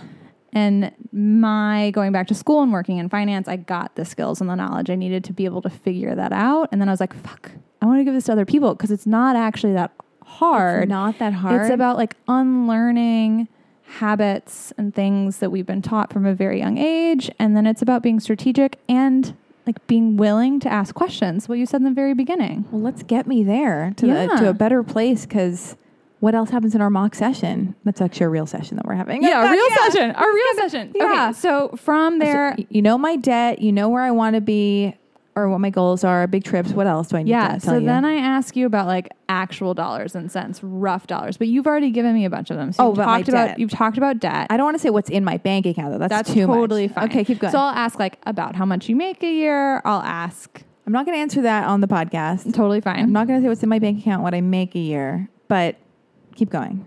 I ask if you have any like investments or retirement savings. I know that I don't have any investments. Savings. I have like, I'm going to have Social Security because I'm of SAG because of the motion picture or whatever industry. Okay, so there's that. Yeah. I'm not sure where that's at right now. I also ask if you expect to have any family-related money issues, either now or in the future. So that would be things like, I know that I'm going to take care of my mom later in life. Oh my God. Or I know I have this cousin who's constantly showing up at my door or whatever it is. I love my mom. My mom's like 61 or 62 years old. She has a great husband. Hopefully... Who you like now? Who I like. Yes, Yay. He's wonderful. And he loves her so much. And they have so much fun together. And I think they take care of one another. And his whole family and sons. And they're all wonderful. So... I'm totally going to be the one if like my mom needs me, I'm going to help her. Yeah. So, but I mean, she has like a nice support system, but mainly it's me because I'm an only child. But she does have this great man in her life. So I don't know what's going to happen. And then my dad is like 80 something. So he's older than my mom. And I haven't talked to him in a while. I called him for the first time in a long time, but we're not in a good place at all. We're just like, we're nowhere. We're like nowhere. He's like told me I'm not his daughter. Oh, and no. Blah, blah, blah. And what our pattern used to be would be like, he'd be at the hospital. If something would happen, a heart thing or whatever would happen, he'd have a stroke or something. And then he would call me after we hadn't spoken for like 2 years. And he'd be like, I'm at the hospital, man. I'm going to kick. I'm going to die, And I'd run to his aid. Is he here? He's in LA somewhere. He's like in Westwood somewhere, I think. Yeah. So I don't know. I know that he's either going to, I don't think I'm the person he's going to call for help, but I'm happy if he is. I will go there in an instant, even though we don't get along at all. Isn't it funny how blood works that way? Yeah. I mean, I don't want to be around him because he's so toxic while he's alive, but if he's on his deathbed, I'm happy to help. And I'm happy to help. And then quieter. It's quieter and just more like, I don't want him to suffer or anything. And then I don't know, as far as like money and death is concerned, I'm just getting morbid, but like, I don't know if he has money he would give me when he dies. And same with my mom. And then also I probably got written out of whatever will my dad had Yeah. because I'm his only daughter. So, but I think he's so angry at me and doesn't like me that I would have been written out. So that's a bummer. Anyway, Yeah. but I probably would have to like organize all his photos and go through all of them and manage his like Do 'cause all he's- the work with yeah. no. Well, nobody's a fine art photographer, but if I'm still in the will and I'm the person to oversee all that, that would be a big, treacherous kind of, but important and thing to do, and I would do it. Have to like go through. He's a photographer, and he has a book out, and he has like all these really well known photos and stuff. So it would be my stressful job to like organize that if I'm still going to be given that job in his Yeah. will, Yeah. and if I am, yeah, then I'd oversee but I don't know what's going to happen because I don't know when I'm going to get the call that he died. I don't know who has the will. I don't know if he changed the will. I used to be, whatever. That's very deep. Anyway. But my favorite will story, my birthday is November 12th. Just preparing listeners for presents. Actually, I really don't like birthdays. November 12th. Yeah. November 12th. Scorpio? Yeah. Oh, right. I don't know what that means. I don't know what it means either. And my dad, this was years ago now. It was after my mom died though. My dad sent me this big envelope in the mail and it was like came, I don't know, a day or two before my birthday. And I was like, ooh, birthday, fun. Yeah. Opened it, hits his will. He gives like not even a letter, cover letter, like nothing being like, hey, this is what I'm sending you. No warning. I'm like, that's the worst fucking birthday present of all time. But that's responsible. I guess. Does he leave you stuff? Why are you getting a pre-will? Then my sister and I would have split stuff. I don't. But I haven't spoken to him in a long time. You haven't so. spoken to him what's a long time? 6 months. 6 So months. Not like that long. That's nothing. But Get behind me. Okay. long enough. What is that? Do you hear that car peeling out? Yeah. What just happened? I feel like I could smell their tires burning. Me too. It's my house. Wait, hold on one second. Is your house burning? Hold on one second.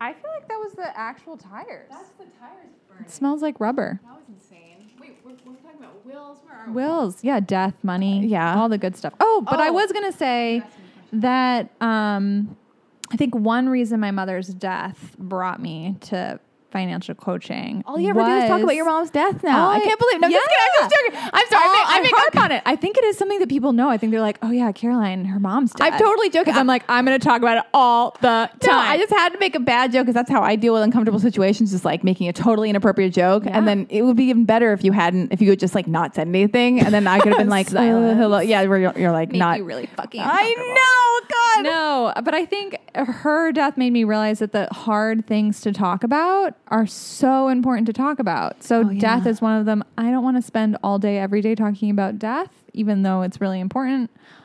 Sex, another really important one. Money. Yeah. Yeah. Oh, God. Yeah. Yeah. Well, I do still want to know about talking about money and relationships, but walk me through. Okay. So the end of a session. Yeah. Okay. Yeah. The end of the session. We'll talk about So that. this is what I call a clarity session, and it's just our like intro to figure out next steps. Yeah. So we work on what your actual goals are. Oh, wait. Oh, and I do want kids. Oh, I want good. one kid, but I hope I don't age out of having a kid. Yeah. Do you want kids? I do want kids. Yeah. Well, there It's you go. complicated. It's I know life is complicated. It's so funny. Oh God. Yeah. I want a kid. I want to buy a house. I think I want a kid. Do you really want to buy a house? I'm always so curious. You know what? I actually kind of don't because I have such a great rent situation happening now, and I Yeah. don't even necessarily want to move in with my boyfriend right now, or like Yeah. because I'm like, I think it's kind of sexy. I know I'm going off on a tangent real quick, but like, I think it's kind of sexy to have your own space. Yeah, totally. And then I you're- say that, but my husband and I moved in after like a week. You did? Yeah. Oh my God. See, that's what I think, like how it's supposed to be, even though, know. but like I've been in mine for like about a year and a half, and I'm like, I've only lived with one guy in my life, and we were together for 5 years, and we kind of moved in. I don't know when we did. He would just always be at my house when he was in LA because he was always on tour. So it was like a band. It was a weird situation. Other than that, I'm just going off on this real quick. It's a total aside, but I feel like we're becoming girlfriends. I don't know. We're having a chat. But I remember I had dated a guy. I dated him for about a year, and I really did love him, and he was like my best friend. The first time I've really had a best friend boyfriend.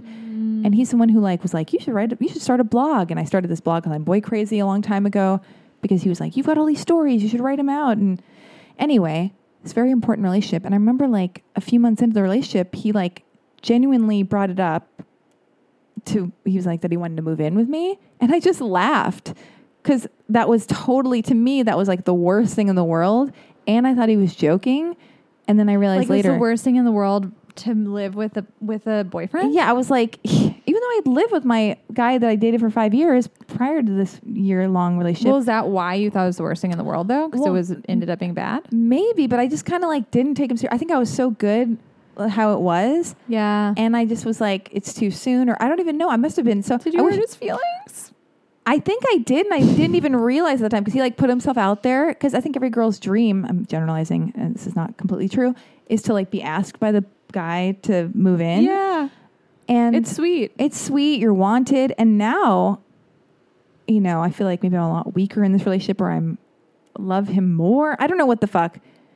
And we've talked, this new guy, my current boyfriend. New guy of a year and a half. New guy. We've talked about living together, and that's like, you know, we talk about the future and that we're moving toward. You know, it's not like we're not discussing those things, but you know, he hasn't asked me to, and I haven't asked to, because I feel like I want to set my life up financially where I'm not like living with another person. Then I'm like, I don't want to be like, oh, I'm freaked out about rent, and then I've got to tell another person that I'm living with that. Yeah. That's embarrassing. I'd rather like quietly suffer and man, be like, oh fuck, I'm a little freaked out about rent on my own, where it just involves me and my landlord, as opposed to like, oh my God, I don't want to let this wonderful hunk down who's, you know, I just don't want to show, because it's, yeah. So I feel like I'd be more comfortable if I had like $50 to $150 to $250 to $500,000 in my bank account. So I asked about like if you really want to buy a house. I think people just assume you're supposed to want. It's like, I assume I'm supposed to want this. I'm supposed to want to move in with my boyfriend. I'm supposed to want to get married. Yeah. I'm supposed to want to have kids. Yes. And that's crazy. Thank you for saying that. I'm so glad. Okay. Yeah. So a lot of clients come to me with what they think their goal is like, I just want to buy a house. And then we start getting really into it. And it's like, you don't want to buy a house. You just want to live in a place you really love. And you're not willing to spend the money on rent that you would have to spend to live in the place you really love, because you've gotten it in your head that rent is a waste of money. Oh, yeah. When like, if you don't want to do the stuff you have to do to own a house, like if you don't want to take care of the house, or if you don't want to be tied to a place for years, oh my God, yes, then you shouldn't buy the house. You should just spend the money on rent. That's why I get so confused. I'm not really confused at all, but my place here, I love it. I feel safe. Yeah. I love that it's, I'm not going to say where you live, yeah. but I love that it's a walk up. Like that you're not on the first floor. I'm not on the first floor. That would make me feel safe as a woman by myself. Yeah. I always have a strong, hunky man though sleeping over. So don't even try to come here, whoever you are out there, weirdos. But yeah, I love that it's a upper hardwood floors. It's a great neighborhood. I can walk to a million different places. My rent is like, I charge $125 for my parking spot because I don't have a car. My rent is like $1,600. Amazing. Minus the $125. So it's like, you do the math. I'm bad at math. But that's it's so brilliant in LA. It is, isn't it? Yeah. 1 bedroom, 1 bathroom, bathtub, like big kitchen. I like having people over, and I'm starting to get to the point in my life where I'm like, oh, I want to like change things. So I want to make it more like, I'm putting patio furniture out there. I'm going to use, as they would say in like Queer Eye for the Straight Guy, I'm going to utilize the space. Yeah. I'm going to make it, and I've never wanted to zhuzh it up a little bit. I'm going to zhuzh it up. I have a plant from the boyfriend, and I bought my own plant over there. Like, I'm starting to buy plants. Like, I bought a rug not that long ago. I've got a lot of changes to make, but I don't feel like I'm spending what a mortgage would be. Yeah. So if it's like under $1,600, maybe it's like, I don't know, whatever. Yeah. So I feel like that's great. And then I can rent it out if I go out of town. Right. And I could stay at my boyfriend's house if that turns anyway, blah, blah, I'm rambling. But so go on. But it's good that you're in touch enough with what you actually want, and you're desires, because people make money decisions all the time based on what other people expect from them. And those are awful money decisions. Well, why would I want to buy a house? Because here's the reason I might want to buy a house. Well, if I had a lot of money to put a big down payment on, like a 30% down payment on a house. Yeah. And low mortgage. And then also, I don't know. Why do we need, because I like this place because it's like if there's a problem, the landlord will come and fix the thing. Right. You don't have to deal. I don't have to worry about a pool maintenance situation or like the gardener. That's not my business. Yeah.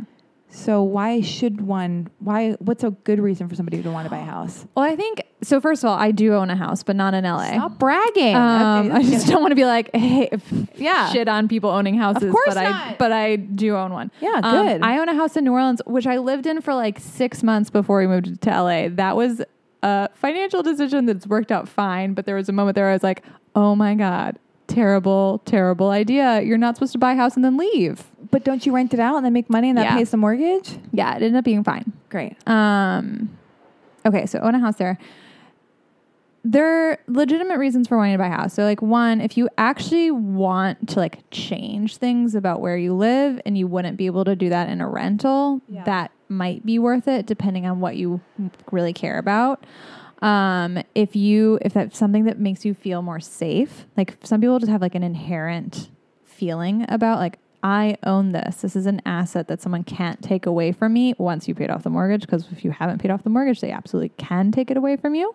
Yeah, that's a really good point. But if it was paid off and you're no longer want to work or no longer able to work, like to not have to pay a monthly fee is huge. That's a beautiful goal, yes. But the truth of the matter is like most people never pay off their homes. Most people have a mortgage and then move and get a new mortgage before they ever come close to paying off their house. Do you have to pay off the rest of the mortgage before? Yeah, so it does a little making hand motions, No, I which love it. no one can That's see okay. but you. That's okay. Right, so if whatever you still owe on the house then just gets taken out of with the price of the sale. Got it. Yeah. So those are the reasons to buy a house. Yeah. For a movie star And I think in LA, you're buying a house. you're buying a house. Why wouldn't you? You got to put that money somewhere. Status symbol. Isn't it a tax write-off or no? I'm not an accountant. Okay. Oh my God. I won't go there. There are ways for things to be tax write-offs. All right. I'll be nice and vague about that one. Well, that's good. Oh, why? Because it's too dangerous to talk about stuff like that? I just don't like talking about tax law stuff? because it's like I So know more boring. than most people. I do also think it's really boring. Yeah. But just because I know more than most people doesn't mean I'm an expert. And there's so many little like loopholes and like, well, if you're an S corp, yada yada yada. If That's you're like, true. there's just too many. Oh, so caveats there are to the like rule. masters of that. So you should hear from Yeah. those people because, they will find the loopholes. Yeah, like Got it. you're a tax person that you said earlier. Good point. Yeah, Yeah. He's great. Yeah, everyone needs one. So That's not quite true, but most people do. I think they do. What are the other questions in the mock sesh? Okay, so then at this point we start narrowing down to goals, and I look back through my notes that don't exist, but they exist in my head, and start talking about like the things I'm noticing coming up again and again. So like one thing I'll say that I noticed was like security for you, and maybe it's a dollar amount specifically like in savings, but just feeling like things can't move underneath you. Yes. That's the biggest problem in my relationship, feeling secure. Why do you think I want him to Yeah. respond to those texts? Yeah. It's a feeling of security. It all ties into each other. It all ties in because Oh, you know what? Like wow. money is not a separate thing. It's who we are and Oh, how we wow. live our world, our lives. Okay. So the security for you, I think, for one thing, is like getting out of that debt, like finishing that debt, and also figuring out what got you, not so much the IRS debt, but the credit card debt. Like, how did that happen in the first place? Oh my God, yeah. And then what are the things that can be changed and modified in your habits and in the way you think through money decisions so that you don't do that again? I will say I have done like roller coaster credit card debt for many years before I went into finance. And I was like, oh, I've spent thousands and thousands of dollars on fees. Cool. Yeah. And I didn't realize what was going on. I don't have a credit card now. I only have a debit card. And Yeah. I'm just keeping my life really simple. Does that feel good? It does feel good, except sometimes I'll use my PayPal account credit card when I'm like, I need to buy that from Madewell or Uniqlo because I don't just go to a fancy thing. I just Uniqlo, Madewell. That's pretty much it. They're good, though. Everlane. Yeah, highbrow thing at Target. A highbrow looking thing at Target. Yeah. Vans. Yeah, so it's about like getting out of the debt, doing the savings, and really walking you through the process of what that looks like, because there's lots of correct ways to do that. But most people need help figuring out like what is the correct way for them. And so part of what I do when I'm doing like an actual coaching session, which would be the next session after this, is bringing to the table like, here are some options that all work well. Let's talk about like what would actually look like for you in your life. And if there's A, B, and C, once we've talked through them, it might be really clear that like A is a no-go. It's not going to work for you. But B and C should be on the table. And then we try it out, and I'm there as like friend, accountability buddy. I check in with you. Yeah. I'm like there whenever you have questions. For some people, that means like opening bills together. For some people, that means like I'm going to Target. And me being like, that's me. Are you going to Target? Well, that's the thing I get so confused about, because I'm like, all right. I'm not buying outlandish things, and rarely am I paying for, I don't know. I'm not traveling a ton and paying for hotels. And yet I do sometimes. I guess my point is, I'm like, I could save my money, or I could buy a thing that makes me happy now. Yeah. Like, what is the middle ground where, I don't know. But then also I don't have the money to buy like super fancy things. And so I'll buy things in dribs and drabs where I'll be like, I have money, so now I can buy a tennis racket. Like, and then I don't even know what my point is here, but I'll be like, that's such a good aspirational purchase. Yeah, well, I bought a tennis because I'm like, I have all these things I want, but then I'll go, okay, I'll get this now, and then a few months later I'll get this, and then I eventually have everything I ever wanted. But it's just like, but then annoyingly, there's like there's a more new things come on the list. More things come on the list. Oh, and then the worst. It's nonstop. It's nonstop. And then, but I don't have any weird like, I don't buy jewelry. Also, because I can't afford it. But I'm not like, I love Trader Joe's flowers. I've like learned the blessing of being broke was that I like learned what I want versus what I need, and then how much cool stuff you can find for really cheap. Yeah, and I learned how to get creative. Got creative. Like I'm cooking more, or I'm like Trader Joe's instead of Whole Foods. I said that a million times, but like I don't know, and I don't need that much stuff. Yeah. Well, most of us have some sort of blind spot. So like for me personally, it's the grocery store. Oh, mine's if I'm Target. at the grocery store, I'm like, okay, anything here is a good thing to buy you're not because eating I'm out at the grocery store. Yes, right? Exactly. So then I'm like, oh, look at these like artisanal olives. They look delicious. I love I'm going to spend $14 on those, right? Where do you shop? Bristol Farms? No. Whole Foods? So I'm on the east side. I go to 365. See, I like 365. I like 365 a lot. I have other people who don't like it because they say it's all generic and it's not Whole Foods. I think it's Whole Foods. It's just Whole Foods, right? And it's cheaper because it's the 365 brand. Yeah. There are options. Yeah. Okay, keep going. I'm less likely to make bad choices at 365 versus Whole Foods. And then the farmer's market, Atwater Farmer's Market. Oh, that sounds expensive. Buy a lot of stuff there. Yeah, that sounds like a problem. Farmer's market it's usually less expensive. Really? Yeah, if you're buying the seasonal stuff. Oh, that's nice. Yeah. I mean, you can do it in a way that's very expensive. I'm sure. I'm sure I could figure out a way. For sure. But there's a way to do it less expensive. And then I'm not a big meat eater, but my husband is. And we, I don't know, maybe in like February, stopped buying meat at grocery stores and just now go to the butcher. So we go to, for those of you on the east side, McCall's Butcher. It is way more expensive than buying at a grocery store, but we eat way less meat because the quality is so good that like some salmon from there is worth not eating meat every day. Wow. And I would just be a vegan if I didn't live with him, but I do live with him, so I'm not a vegan. So that's on Hillhurst, right? McConnell's? Yeah. What's it called? McCall's. Oh, eating out is a blind site. Yeah. Blind spot for, Yeah. I wouldn't even say for me. It's for my boyfriend. It's like, and that impacts you. Impacts me because he needs to be saving his money so we can build a life for ourselves. No, to have this baby. To have this baby. Oh God.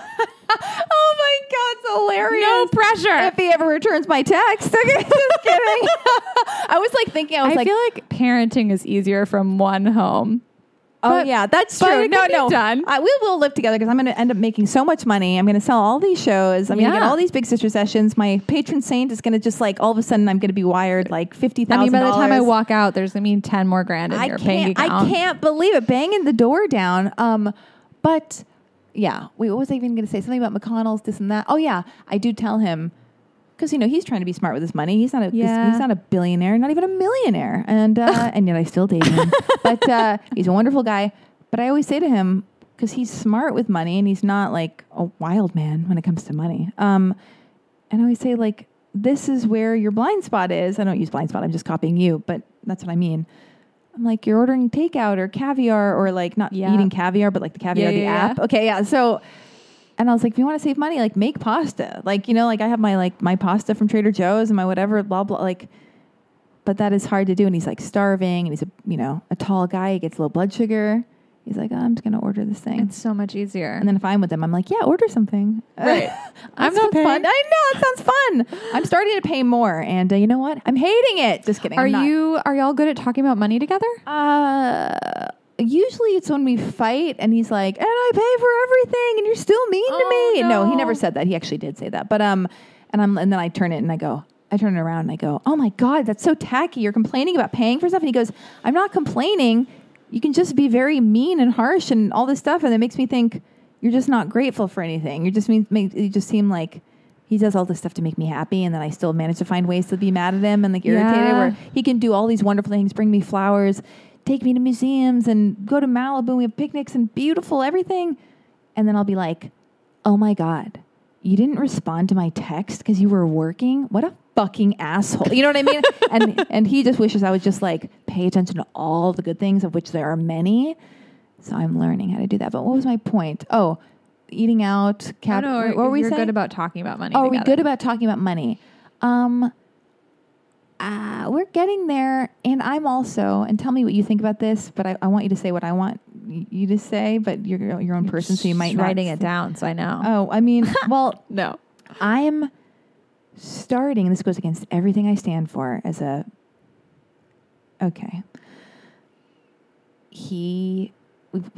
a year and a half. He's taken me on a lot of trips. I've met his parents. We've gone to Paris. We've gone to London. Going back soon, which brings me to a money situation. He paid for my flight to London and for all the things, blah, blah. He paid for a flight of mine to like New York. He takes me out to dinner. He buys me flowers. He pays for the majority of things. And now I'm starting to make an effort because it's my way of like showing that I care or like wanting to be equal with him. I'm starting to make more of a financial effort with him. And part of me is very resentful or at the beginning was like, it is totally the beginning. But at the beginning I was like, what are you doing? Like the man should pay for everything. This is really fucked up, everybody, what I'm saying, but you've heard me say fucked up stuff, whatever, and I'm just being honest and real, so whatever. And a lot of us have it in our heads. Including me some of the time, so it's fine. Well, good, because, we're taught this from very, very young ages. It's a societal thing, so so it's good to say, like, the very personal, because the personal is universal, and so,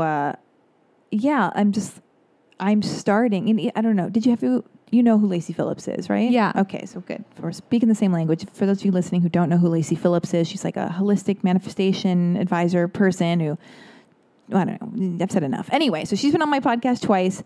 I talk to her because sometimes I'll just have the luxury of texting her real quick or sending a voice note. We send a voice note back and forth. And she even said something kind of magical. She said, because I think the man should pay. The man should pay for everything. My girlfriends have rich boyfriends, rich, successful boyfriends, but the funny thing is, and I'll get back to my Lacy point, I'm going on a spiral, but just go with me on this. It will make all sense. It will make sense. I've never met the rich guy or the rich famous guy who I thought would make me feel secure financially and all my problems would go away. I've never found a guy like that where it turns into a thing where it's like he owns me. It's like he owns me. And sure, it's nice to be like, my boyfriend's rich or my husband's rich or I'm going to, and I watch all these Real Housewives shows and blah, blah, and these lifestyles that these people have. And I'm in Los Angeles, I'm in Hollywood, I'm in West Hollywood, Tinseltown, where you see like great wealth and fame and fortune and blah, blah, blah.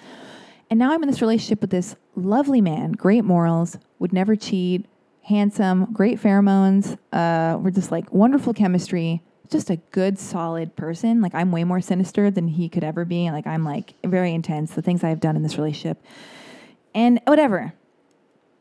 So that's really important that you find somebody that you can trust. Right. You have great sex with, you laugh with, he's got great style. Like I even did this thing where please go with me on this journey. I'm sorry. I know I'm talking with a lot. you. Totally with you. I even was really pissed off 2 weeks ago, like before I put my last podcast out where I was like weeping in the intro. Before I did this podcast, I was like, I don't know if I even want to be in a relationship. It's too hard for me emotionally. It's too hard. I was a little worried I was going to show up and be like, we broke up. Oh no, we're good. We're good. I'm doing the work. I've decided to move forward and like do the work I need to do and make myself be responsible for my own happiness and all this stuff. But this does tie to money in a bit, and I will throw it back to you, but I'm just going on this tangential journey for the moment. Okay. I was thinking like, oh my God, I don't know if I can do a relationship. It's too fucking hard. I should just get out, not because he's not great, but because it's too much suffering for me to try to get myself to a place I need to be to have a healthy relationship, because I just make the guy responsible for my happiness, like everything. Like I have so much shit to do, but instead I'm going to worry about a text. Instead I'm going to be like, hey, I wonder what he might be doing wrong. Like I like to like wrap myself up in guy issues to keep me from doing lots of cool shit. There's so much cool shit to be done. Yeah, but then, that first answer to the question. when I was doing all these things, right? And I feel like being on Prozac for 2 weeks and really taking, not to be pushing like antidepressants. I used to be so anti-antidepressants, but now I'm just saying like I'm very excited about this weird antidepressant journey I'm going on for myself. So it's about me. How dare you? Anyway, I'm really trying to take my life and my mood and my happiness in my own hands, so I can just know how to be in something, so I can be a whole person with another person and walk with someone and not make somebody else miserable for them wanting to have their own life. Because like if you were my boyfriend, I know you're a beautiful woman. If you were my boyfriend and you were like, hey, Lexi, I'm pitching. I'm a cute boyfriend. I know you're such a babe. I know. If you were like, oh, I'm pitching on this job, or I'm going to coach someone, and like they're flying me to London or they're flying me to New York, you'd be excited about this opportunity. Yeah. Right? And we're in love, we're married, we're in a relationship. And you're like telling me as your partner, you want a partner who goes, oh my God, it's so great. I hope you get it. Like, I love you. I'm going to miss you, but like, I love you. Maybe I'll go too, but I love you. I love you. Like, let's be strong in this situation. I'm already morphing into like my weak vulnerability. My response to a partner immediately is, oh my God, what? When are you leaving? Oh, really? Oh God. I mean, will you even take me with you? Like, do you want to? He's like, I haven't even gotten the job yet. Yeah. I don't even know. This is very preliminary. Even if he did want me to go with that reaction, you're like, ooh, like, so I'm like trying to control. I get very desperate. I get very like, you're leaving me. And he hasn't left me. It's been a year and a half. He probably should have. But so I'm trying to get to a point where I'm like, well, I'm going to miss you. I love you so much. I hope you get the job. And remember, like, he hasn't even gotten the job. Deal with your weirdness when he gets the job. But you want him to get the job because it's for the greater good of everybody. His happiness makes me happy. My happiness makes him happy. Who wants to be that person? If I booked a TV show or doing some show where I'm traveling, I was whatever, just going to say, you could have the exact same thing and you'd be so upset with him if he responded was like, that way. What do you do? I've had boyfriends like that, and it makes me go, fuck you, fucking like dick. It's horrible. It's so much cooler to be like, oh, cool, thrive, like go do your thing, and then we'll talk. It's like so much sexier. So I'm trying to learn how to be that, but I've never been so in love in my entire life. I've never been this age in a relationship, blah, blah, blah. There was a point, I will get back to it. Oh, so I've been contributing to the relationship lately just to be like making an effort so he feels appreciated and what I've noticed is what Lacey said. She was like, you'll notice when you make more contributions, money will come into your life. I don't know if you believe in this and whatever, but I was like bitter. I was like, ugh, but he's a man. He's supposed to pay. I don't believe that. And I don't want to subscribe to that. I don't want him to get used to me paying 50-50. That sounds unromantic and not sexy and gross. But I notice it makes me feel better about myself. Yeah. It's so weird. I hate that I'm saying this. And when you feel better about yourself, you're more likely to make money. And I don't know that I like dive headfirst into manifestation in every way. Totally. But like absolutely, when you feel better about yourself, you are better at the work you do, and therefore you're better at making money. It's crazy. And you're better at making decisions, right? Like when I was really upset with my husband because I didn't know where he was, and I had gone into like spiral mode of like, do I need to start calling hospitals? What could be wrong? I like immediately went to my phone and started just like putting things in a cart. Like I like went on Anthropologie and I was like, I'm going to just start buying stuff. And then I was able, because I've done a lot of work on this with myself for years, I was able to be like, before I got to the point of actually buying, I don't have any credit cards saved in anything, by the way. Oh, very smart. Hot tip. Hot tip. That's a great way to stop yourself. Shit. I would have had to stand up while I was on a solo writer's retreat and go, like, I was going to break all of the, like, the point of being away, like, stand up and go get my credit card to put it in. And I was like, oh, fuck, Caroline, you don't actually want any of these things. You're just upset. So when we're upset, we make worse money decisions because our brains are not working. Like, you are not able to make, just psychologically, you're not able to make, or neurologically? Well, I was just talking to a neuroscientist today, and I feel like shopping also is you're going to hit a dopamine. Yes. You're like self-medicating. I was like, I'm upset. And like, it would be the same thing. Like, I'm upset. I'm going to go have a glass of wine. Yes. Whatever it is. That's what it is, to get that hit. Be like, I feel out of control. What's going to make me feel better? How can I get control over my life? Exactly. This. Yeah. Exactly. So for me, having things in place, and I do this with clients all the time, to stop so that you're forced to think about it is really important. But the same goes the opposite way. Like, if I'm feeling really great because I just got like so many new clients and I just was on the Love Alexi podcast and I'm just like flying high. Totally. Then I'm more likely to do a good job when I get back and I'm working with clients this afternoon. Oh, that's true. Yeah. And it's a cycle. it is a confidence thing too, because I feel like, it's an independence thing, which is amazing, because I feel like, and again, that's like paying off the debt. I guess, I don't know if that's related. Yeah, paying off the debt and money coming in makes me feel like I've got some kind of stability.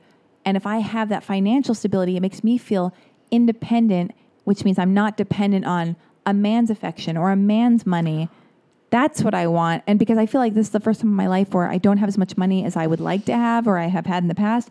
Also, not having a car, even though I think I'm doing my part for global warming. I love it. I'm not drinking anymore right now for a little bit, but I could just... How long have you not been drinking? Like just 17 days. Oh. But who's counting? Just like well, because I have an days. app. I have an app and I posted it on my Instagram, but it's like, I've been like 17 Is it or 18 feeling days. good? Oh my God, it's so great. It's great, but I love alcohol. I'm not going to say I don't. And for the holidays when I go to I Europe... lived in New Orleans for 13 years. I just like can't... I know. I'm really confused by the LA drinking culture, actually. I mean, because everybody there's not drinks. one. Maybe, isn't there? I thought everybody's drinking and doing cocaine, but nobody talks about it. I don't do cocaine. I really don't. But in comparison Oh, to New New Orleans, Orleans. no. Oh, and Yeah. also like same with like when you go to London, it's like, oh, I'm not like a British person will be like, I'm not drinking, but they'll have like 2 glasses of wine or a beer. Yeah. But they're still drinking, but they call that not drinking or something. Yeah, that's more like what it is in New Orleans. It's just constant. So, but anyway, I'm feeling good, that's great. but I'm going to start drinking when I go to on my European vacation because a girl's got to live. Yeah, girls gotta live. Yeah, I'm just trying to Yeah. like let the Prozac settle into my system and give myself the best chance and Yeah. see what it feels like That's to not fair. drink.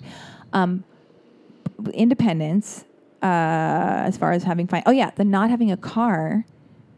I realized even though it's, I'm paying to get in lifts and I'm renting cars here and there, that also makes me feel a little bit dependent. Not even necessarily on my boyfriend, even though he lets me borrow his car when he goes out of town, or he'll let me borrow whenever. He put me on the insurance. He gave me renter's insurance, rental insurance. He's done all these lovely, lovely things to be helpful and wonderful. But I realize, You can't just get up and go. yeah, I love being able to. And It's such an American desire. So my husband and I share a car. You do? Did you drive here? Yeah. Oh yeah, yes, but parking. I dropped him off this morning. Oh, I love that. What is he doing? None of my business. He's Working? on set. Yeah. Great. So he was driving an equipment van this morning. Oh. He didn't need the car. Love it. So I hate sharing a car. You do? Hate sharing a car. Wow. Yeah. And we've done this before. So when he moved out here 2 years ago for school.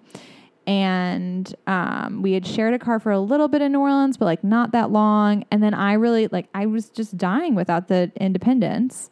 I really needed, or I felt like I really needed. I didn't technically really need, but I Yeah. think the emotional part of it is really important. Yeah. So the plan is like as soon as I need a car at least half of the days, then even if the money doesn't quite make sense, I'm going to buy a car. You're going to buy But a I car. work from home, and so my commute's walking down my stairs, and so it feels really silly That's to have how I two feel. cars a lot of the time. I feel the exact same way because I want a car because I want to go to Malibu or I want to run errands, Yeah. but at the same time I don't like hated parking. renting a car to go to Joshua Tree this last week. I was like, ugh, that just feels like Enterprise or budget?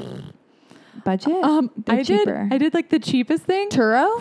Fox. What's- Have you ever heard of it? Oh my God, hot tip alert number felt- 2. No, I don't know. I felt like after I did it, I was like, What's is this Fox? car just gonna like fall apart? Like, what did I really? just do? It's like an Airbnb like I thing got for in cars. the car and I was like, I feel like it smells like cannabis. Like, Very was, cool. Just was kidding. like I'm all for it. It's fine, but like, I don't want my rental car to smell like weed. You know, yeah, or cigarettes, any kind of any weirdness. smell is not great in a rental car. So Fox. I'm not I'll check it out. condoning. I'm going to check it out though because Okay. I tried Turo and I like Turo, but sometimes the cars smell like it's like Airbnb for cars, right? No, this was like a low budget Rental car. place? Yeah. Oh my I don't have a rental. I don't like rental cars, so I just kind of like Oh. bop around. You bop around. and I don't rent cars very often. Oh, I've been but looking I'm not into- giving this one 5 stars. Good. They don't deserve it. It Yeah. stunk. It stunk of cannabis. But I was looking at the enterprise and budget. This is another aside. But that's what my podcast name should be. Another aside. It's just all over the goddamn place. But budget is really cheap. Yeah. And then because if you don't have to pay for insurance, because one of your cars has Yeah. insurance, and you pay like whatever, like $12 every 6 months for rental insurance, Yeah. then you can like rent a car for a day for like $26. So Fox was budget. 22. What? And I Do they have literally choices? I literally was like, I'm gonna do 22 over 26. I did this exact Love it. thing. You were brilliant. But if something had gone wrong, I just felt like I was gonna get sued. Why? I don't know. It just felt so sketchy. Today's episode is not sponsored by Fox Rentals. That is for damn sure. But wait, what kind of car was it? Like a little Toyota. A little Toyota. Yeah, it was fine. But did you have insurance? Yeah. Insurance. Smelled like cannabis. Was it clean?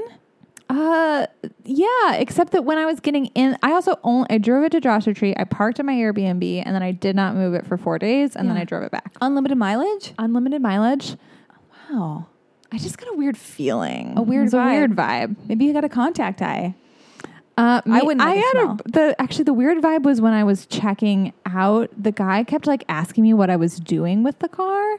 And I was feeling really vulnerable about going to Joshua Tree by myself Oh my anyway. And I was God. like, oh my God, is he going to follow me to Joshua Tree? Oh my Is God. this person going to murder me in the middle of the night? Totally. Yeah. Oh, I get that. Yeah. I don't like it when my Lyft drivers are like, so do you live alone? And Oh, I'm like- yeah, and I'm like, creepy. get the Don't fuck ask out of that fucking here. question. Yeah. Ugh. No, with 3 huge dudes. Yes. And Yeah. they're baseball bats. But so that was the vibe. But Yeah. potentially it was just a creepy It was dude fine. and it was fine. and the car. Okay, that's good. I'm gonna look into Fox. yeah. Today's episode is sponsored by Fox. But not the Rentals, creepy dude. But not the creepy dude. There's only like one dude at Fox. Like I know it's me. It's definitely me. Wait. Oh, so the independence. Going back to that, the independence that we both agree on this. Yeah. Associated with having your own car is major. But you're right because I work from home a lot. It's cheaper and sometimes more expensive depending on the month. But it's like when you have a car, if you're going to lease it, Yeah. you lease the car, car washes, parking tickets, gasoline, insurance. It all adds up. So it's just a really weird thing. I don't know. I think this is a perfect example of like part of the decision-making processes I work with clients on because it needs to include the dollars and cents, right? Yeah. So like comparing how much you spend on Lyft a month versus what you would have spent if you own or lease a car. Yeah. That's important. But then there is this intangible piece of the decision-making process How that's you like feel. how you feel and your independence. And usually when we're talking about money, we take the feelings completely out or we let the feelings completely drive ourselves. Oh yeah. Drive. I know. I was like, should I say it? Anyway, we'll be here all week. Okay, keep going. Yeah, I know. We But both it really needs to be somewhere in the middle, right? Like Yeah. our emotions matter. So do the numbers. And sometimes the numbers are more important than our emotions because we don't actually feel that strongly about the thing. Like Yeah. if you didn't really care about the independence thing, but actually I think the independence is really interesting for you because what I was saying earlier from our conversation, one of the first things I would point out is like security is important to you. security and independence is part of that. These are the two things. So having a new relationship, even though it's not new, but it's still kind of new. Yeah. A new relationship and not being as financially stable as I used to be. Yeah. And not having a car. Even my mom said this. So interesting. Like she was like, I think that's what's making you wobble a bit and put so much pressure on your boyfriend for your happiness. And you're so worried about him because you feel out of control. Yeah. And then she goes, and when you put drinking on, so love is already a wobbly thing for you when you fall head over heels in love. And then when you put drinking on top of that, it gets more wobbly. It gets more wobbly. So it is, wow, this is really, money, love, insecurity, stability, independence. It is all linked. That's so interesting. Yeah. So then from there, we'd say like, those are the goals, right? And those are really kind of vague. What are and the that's goals? okay, A right? car? Like paying off debt. Number one is like finding the sense of security, which includes paying off your IRS debt, credit card debt, and building up a savings that makes you feel like you're good if shit hits the fan. Because I'd like to build up a savings where I could feel like comfortable getting pregnant. Yes. Where it's like, I'm like, that way all the pressure isn't on, like, because that's what we have discussed in my relationship is he has enough money to have a kid, but he doesn't, it doesn't make him feel safe knowing that all of it's on him. Because he knows my financial situation. Yeah, and good. So I guess we do talk about stuff. That was a big deal to start talking. Like that is really good. Yeah, that makes me very proud of you. He didn't understand why I wouldn't talk about it, and then I guess because I was just fronting so hard. Like I want to seem like I'm so put together, and then I don't know when that happened in our relationship, but yeah, that was what made us closer, and it made me feel like I took a layer down, and I'm like, it's vulnerability and it's intimacy. Yeah. God, I'm so glad you're on my show today. This is great because we're talking about so many important things. I know, like, anyway, but so because he knows my financial situation, he wants me. And this is, oh God, it's kind of scary saying this because I'm on a podcast. I wouldn't care if it was just you and me, but we're recorded and people can hear us and whatever. But you just said you can edit it out. I don't want to, though. I don't want to edit anything I've said out. Not even like the part where I was like, are you telling me to break up with my boyfriend? Because I was like, fuck, I might delete that because it made me look really weak. And like, also, I put you in a corner where you were just trying to be silly and light, but I take everything so deep, you know? And I'm like, you know, so I do that. I do that. People should know. The people should know. The people should. So I had a mini spiral, but then I made it into a joke later. Anyway. Wait, we're talking about, oh yeah. So he said he would feel more comfortable if I got myself to a place where he had a partner where it's not all just on him. Yeah. And I got really mad. I was like, so you're judging me. I told you about my financial situation and you think you're better than me. You're judging me. He goes, it's not judging you. You have requirements for a partner, right? Yeah. And I was like, I guess I do.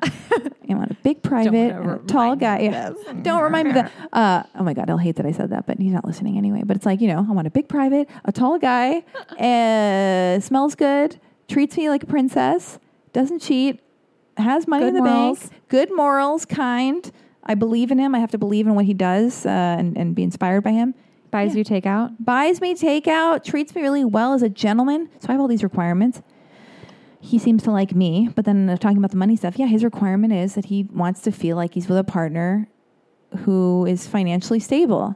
Does that mean like you have the exact same dollar amount coming to we haven't gone that deep. Okay. But I mean, I think he's thinking like, listen, I don't want to speak for him, and I definitely don't want this conversation to go into part where you leave here and I feel like you've just told me to break up with him because I'm very sensitive. I absolutely won't say that. And you don't feel that way anyway, right? No. Okay, yeah. I have a great guy. He's a great guy, but I'm just trying to put it out there first. You had a long list of requirements that he checked off. He checks off, but I mean, and he's a great guy. But I just want to let you know, I'm very sensitive and susceptible to like any weird look, tone of voice, comment. I will like crumble. I'm going to go hide my head in the corner. No, I'm just saying like I'm very sensitive when it comes to my relationship, and yet I don't stop talking about it in a public forum. But we didn't say like what that means, but I think I would know. I would know what it means to be financially stable, and it definitely would mean padding my bank account. I don't know what the number is, paying off the credit card debt, getting a new credit card after I pay the credit card debt and rebuilding my credit score. Yep. But then also just like getting my credit score up, and then just like leaving it. And just pretending I don't have a credit card after that. Yeah. Maybe buying a car. Maybe, even though it seems like I just don't like talking to Lyft drivers. I feel it's an energy drain. It is an energy drain. So that's another reason I want a car, even though I don't like But you know what? If I had money in my bank account and I was making money, it wouldn't be. I've had cars in the past. I've leased plenty of cars. I've owned cars, whatever. Yeah. I want to get there again. I've been there and it was great. And why I should be there again. It's like ridiculous. It's like like people have cars. It's okay. Yeah. But for whatever reason, I'm like, I don't think I'll ever get back there. But I could totally, and I would like to. But it means padding my bank account, paying off my debt, and then proving to myself, wow, I did that. I am my own person. Not only do I have a car, but I got money in the bank. Fuck you, dude. Not saying this to my boyfriend, but in kind of as a joke, but whatever. fuck you, dude. I could go to a sperm bank and get sperm. I want a partnership. I do want a partnership. I don't want to take it to the same. Why do I have to get Walking so back, angry? walking back, walking I back. gotta walk back. I don't know why I have to get so angry about it and lead with my ego, but it's like I would like to be like, yeah, Like I can do it on my own. I can do it on my own. Yeah. So now I got my money to where it is. Where you said you wanted me to be financially stable. I'm financially stable. Put your money where your mouth is. Oh, Yeah. is there another thing? Are you not ready? Oh, well, I am ready. So I could go do this on my own. That would be just a very liberating thing. and he probably, I mean, Are you saying I'm putting words in his mouth. Never met the man, but don't do it. I'll spiral. I'll crumble. Most people don't, when they say like, I want a partner who's financially stable, there's not like a dollar amount or like exact, like this is what that looks like. Most people just want to be like, I feel like we're both coming in with a mindset that is like comfortable with each other, right? On like, and where you are. And I totally agree. And and it would be nice if I wasn't stressed, if I wasn't living month to month and I wasn't stressed, you'd feel the energy shift. Yeah, totally. If you'd see how much happier I am with like the independence of having my own car and being done with the debt. I feel like this is, I'm going to leave you and be like, well, so that financial coach just told me to buy a car. No.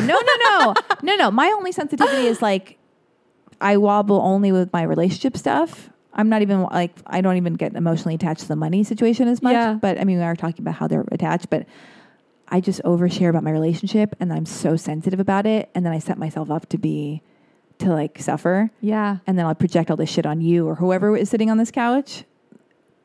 And then you say something that wasn't intended to be bad, but I'll take it in a horrible way.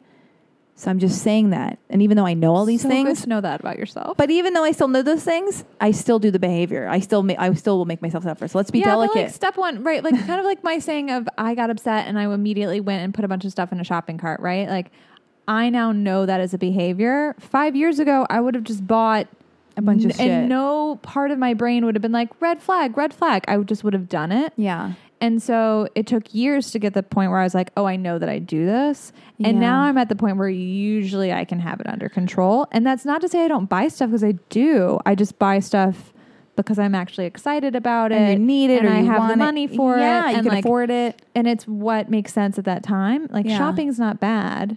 Or whatever financial decision's not bad. It's just making sure it fits with your actual values. Oh, yeah. And why are you doing what you're doing and knowing what's running you and stuff like that? I should be able to look at your bank account and be able to tell a story about you and it actually fit who you are. And if I can't, then there's something wrong. That means like your spending habits are not matching up with like who you truly are. Well, that's definitely the case. That is definitely the case. And just last thing about the relationship thing. I would love to get to a point where I either don't share as much, knowing that I'm wobbly and that I should keep my mouth shut sometimes, and not asking questions of people and that their response will dictate my emotions. I wish I could like filter myself better. Or if I can't, I wish I was stable and would remember that I'm in a great relationship and I'm good and somebody else can't. Talking about anything shouldn't shake me up because I know what my relationship is. Yeah. And I'm in neither place. But I have awareness of all of it. But I will be. So, okay. Oh, the talking about money. Oh, yeah. I know we're all over the place. I am. The talking about money stuff, we are talking about it. The baby stuff. What would make me feel secure and independent, blah, blah, blah. Also, oh, yeah, just like now I'm trying to figure out who pays for the ticket to go to London and Paris. And that's what I'm going to have to sit down with them and be like, I don't want to pay for my ticket. I know you paid for it last time. Maybe you don't want to pay for it again, but we're going to see your family, even though I really want to go and I don't give a fuck if I stay in LA. But I'm like, okay, if you like, that's uncomfortable for me. Having this, I hate having to talk about money. I just wish somebody was rich or none of it mattered. And I want him to pay for my ticket again or pay for half of it. Yeah. And it's okay for him to pay for half of it, right? That's okay. It's okay to ask for half of it. He doesn't have to pay for the whole thing, does he? I mean, unless you really want him to. Well, I get afraid of like, I'm really dreading this conversation. Do you think he expects you to pay for it? I'm worried that he expects me to pay for it. I'm worried I've given the impression that I can pay for it. I'm worried that I wish I could pay for all of it. Yeah. But also as a woman in our dynamic, I want him to pay for my flight and then I'll split a hotel with him in Paris. And he'll find, we're staying a place. So we have to sit down and have this conversation, and we will. And I've already said I want to talk about this as adults. I have to frame it. but we're going to talk about it like next week because we're both waiting on jobs and stuff. So we'll have a better idea of our finances. Yeah. And even though I feel like I'm doing really well with the money stuff, better than a lot of other people, but who cares about other people? All I know is about my experience because that's what I'm dealing with. It stresses me out so much. It stresses me out knowing that I will have to talk about money.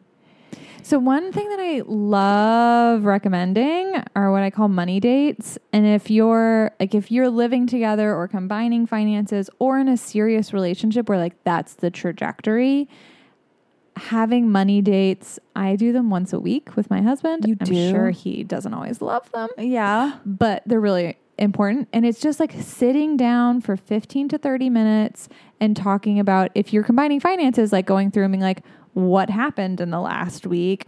Was there anything that shouldn't have shown up on our bank accounts? Like we found like a Netflix is charging us twice again. Yeah. So many freaking times. Oh, wow. Jesus. Actually, not Netflix, Amazon. Glad I steal all of those things. Yeah, I steal Netflix. Yeah, I'll give you Thanks, all my passwords too if you want. But whatever, I keep going. Yeah. So part of it is like just being. Let's make sure everything's looking correctly, and like let's talk about upcoming bills. But for you and your situation, and anybody who's in a serious relationship where there are some things that are combined, but it's not like you're combining bank accounts. I wouldn't even want to combine a bank account if we get together. Well, and that's totally fine too. Yeah, you don't need to. I want you don't separate. need to. Yeah. But being able to have the open communication. And a money date is like, let's sit down, let's talk about it. It doesn't need to be long. It doesn't need to be painful, but just being like, this is what's coming up. Let's talk about it. What do you think we should do? This is where I'm hoping we get to. And this is where I'm like, my place where I'm not willing to go. So for you, it might be like, I'm not willing to pay for my entire plane ticket, but I really want to feel independent, and I really want to be like bringing money to the table in this because I know that's important. Right. Make a contribution. Oh, yeah, I'm so scared that he's going to get mad at me. This is so real. This is good for listeners. It doesn't sound like he's going to get mad at you. I know, but I'm afraid he's going to be like, if I say I want you to, or I would be more comfortable. I mean, how do we do? I guess you know what the funny thing is? I did this last year. I went, I even did it. I was so proud of myself. I was feeling so strong. And that was last December or whenever it was. And I said, how do you want to do this? Like, and he went, well, since you're meeting my family and like, you know, I'll pay for that ticket. And I went, okay. And then blah, blah. But now it's like, we're doing it again. And we've gone through so many things together. Yeah. I'm just scared. I hate it. And I don't want to sound like a dick. Well, so if he said, I'm not willing to pay at all, would you go? Would you still go on the trip? I'd be really mad. Yeah. I'd be really pissed. I'd be like, especially if he gets miles. I don't know. It's like a weird situation. I'm going to give you unnecessary details again, but it's like he has miles for a free ticket on one airline. But then if I bought my ticket on that airline, it would be more expensive than another airline. So if he goes to another airline where it's cheaper for me to pay for the whole ticket, he'd be paying for his whole ticket. You know, does that make any sense? You know, if you were on that cheaper airline, would you be comfortable paying for the whole ticket? Yes, I guess I would, but I would prefer if he spent money on his whole cheap ticket and then half of my cheap ticket. Yeah. Even though it's not equal. And then I have this whole plan. Oh my God, I'm just going to go there. I'm going to tell you everything. And the way I'm sitting is ridiculous right now, by the way. It's very so comfortable. Comfy. Oh my God, I got like one arm, a hand behind my head and one leg up. Oh my God, let's take a photo. I didn't even realize it's so dumb. I was like, yeah, this is normal. The way I'm sitting is not normal, but I just have to do it. It's like you're my therapist, and I'm just like in the 70s movie, just like telling you my feelings. That is what my job feels like. I love it. Well, I want him to pay for not even my whole ticket like he did last year, just for half of my Uber cheap ticket. And then I will split a hotel with him in Paris. We're going to be staying at his friend's house in London. Great. We might have to stay at a hotel in London or when we go in the countryside or whatever. I want him to pay for that thing in the countryside. Delightful. I know, it was a beautiful trip. Last time he just like... Anyway, I'll pay for my round trip train ticket to Paris because that's like $200 total. I'll pay for half my flight to London. Does the train go in the channel? Like underwater? I don't know. Probably. Oh God, this is so embarrassing being American. Americans just don't know this stuff, and I'm included. I lived in England when I was really little. You did? Yeah. Used to have a little British accent. You did? Yeah, till I was like 11. But but you know what you want. I know what I want. And that's what I'm important. comfortable. Here's what I'm. So if I go, we need to talk about this. Are you comfortable talking? What do you think? And then I go, this is what I'm comfortable with financially, because I'm not made of money. Yeah. And I really want to go on this trip. And he already knows trip. that, right? Like, And it's okay. I'm like, and then, but I'm just so. I think the next step is, because you've already talked through what this would actually sound like. So scared, and though. it's correct. I'm like so you're doing it stressed. the right way. Am I? Yeah. And then the next thing is like, What if he doesn't probably he's going to say what you want to hear, because it sounds like that's what he's often done in the past. True. He might even be like, I I'll pay was for the just whole planning thing. on paying for the whole thing. Oh, dear And Lord, then let him say that. like it might be a very happy, easy conversation. Yeah. And if it's a harder conversation and you can't afford it, then like he needs to know that. Yeah. And I've got to pay for presents for all of his family members. Yeah. And we haven't spent Christmas with my family, even though I don't care. Like, it really doesn't matter to me. But you know. Yeah, this maybe is- don't bring that part up. I won't bring that part up. But yeah, I'm spending time with his family, getting them, which I'm happy to do because they're wonderful. Yeah. And seeing all the kids. And we have to go because his sister's going to have a baby in October and we want to meet the baby. But yeah, like Christmas presents for all of them. I Yeah. have less money than my boyfriend. We're only going to, it's expensive when you date a person who's from another country. Yep. So all of this sounds rational. It's just, it is a scary thing because I'm like, I don't know, why am I still filled with shame and dread? I'm dreading it. I'm just so stressed out. And even he said, don't stress out. We'll talk about it next week when I know what my money situation is. And for me, I thought he was alluding to the fact that maybe he will pay for my whole ticket. Yeah. But I'm He not might going have to. I don't know if he was. It's a rare thing for me to project a positive thing. But if I'm projecting a positive thing, and I even said to him, I went, okay, I don't know what you're saying, but I like what you're alluding to. But he's a guy, so he might have no idea what the fuck I'm talking about, right. and I could be completely off. Like alluding to going to London. I know. He's like, yeah. Meanwhile, I'm like, oh, you're paying for my flight. But I don't know. He just went, don't stress. Stop doing that. Because he hates when I stress. Well, he's calm. you're worrying about Why? like things that don't exist yet. Yes. But part of it is that we aren't taught to have the conversations, so it gets really hard to start in the first place. But like you just actually did like poster child of what you should do, right? Being like giving someone's a heads up, because what's not cool is being like, it's 2 weeks from now. 2 weeks from now we need to talk about it, and I'm just going to throw it out there. Because money is scary for most people to talk about. So being like, hey, heads up, I want to talk about this is step one. Step two is knowing what you actually want and are able to do. And you do know that. Like, you know what your ideal is. You know what, like, you're okay with. Do you think? You know what you'd be really upset with. Yeah. That'd Yeah. be like a slap in the face. I'd be Yeah. so angry. And even- that's okay. So I think a lot of people think in a relationship you need to come in and be like 50-50 equal. And the truth of the matter is, like, that's not how life is. So you And think if he should pay for the whole ticket and that I should break up with him if he doesn't? Is that what you're saying? That's totally what I'm saying. Is it? No! I believe you. No. I know. I hate all of this. You I just set me hate up it. for that. I know. I did. But in a comical way. I'm trying to like turn my real pain and suffering and tendencies into like making fun of them. I think we're come a long way in this podcast, but it's all going to be okay. Because I feel Yeah. in my third chakra where shame and dread or whatever, it's burning. Yeah. It's burning. And I even said to him on the phone yesterday, he goes, stop. We'll talk about it over the weekend or next week after I know about work stuff. Yeah. So he even said, don't stress. He knows We'll it's talk- worrying you. And I said, but I get really stressed. He goes, stop it. We'll stop it. And I go, really? And he Easier goes, said than done, though. yeah. But I even said that I'm stressed.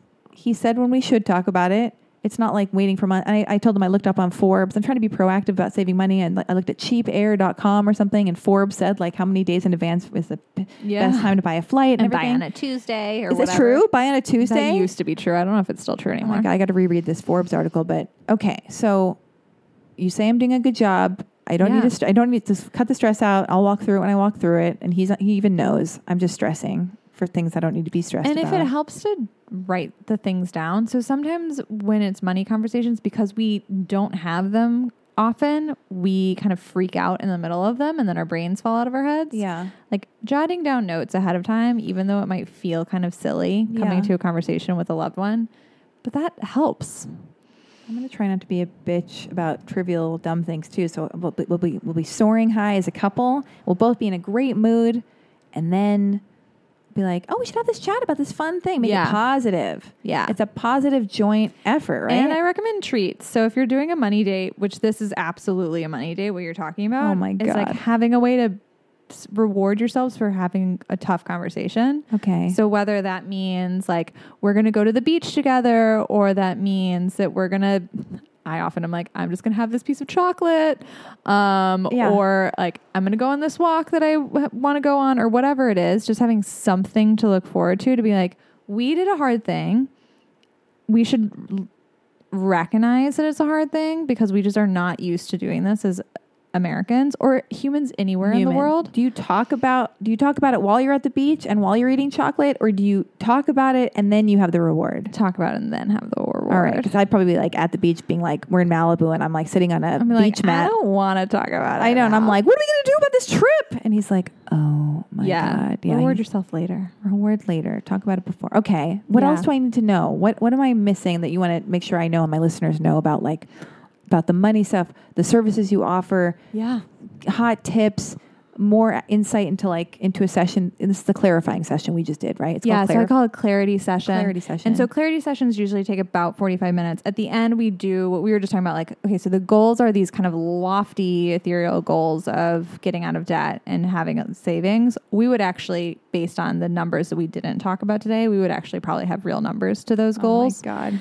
And then talk about what the next steps are. So with one-on-one coaching, I estimate a number of sessions that would be pretty typical given your goals, but I don't lock people in. So I'd say like, Lexi, based on your goals, it sounds like we'll probably do like 5 to 6 sessions total, which is my estimate actually for you. Okay. And that could either be done once a month or twice a month. I don't do it more frequently than twice a month because that's just like too much money conversations. Yeah. And then we would discuss whether or not that makes sense right now. If it makes sense to start with 2 times a month for the first month and then move it to once a month. And I don't lock people in. So if it's something where like we get to month or the session number 4 and you've reached your goals, let's stop. Like we do not need to keep going. Yeah. Or if you are in session 4 and then you're like, I'm pregnant with twins. Maybe we need to add a couple sessions. A fantastic segue. The fact that you just said that is perfect. Is that what I was thinking about? What was percolating in my mind was the fact that another added stress about with finances and being a woman. Yeah. And being a woman of my age, 1,000, just kidding, but kind of.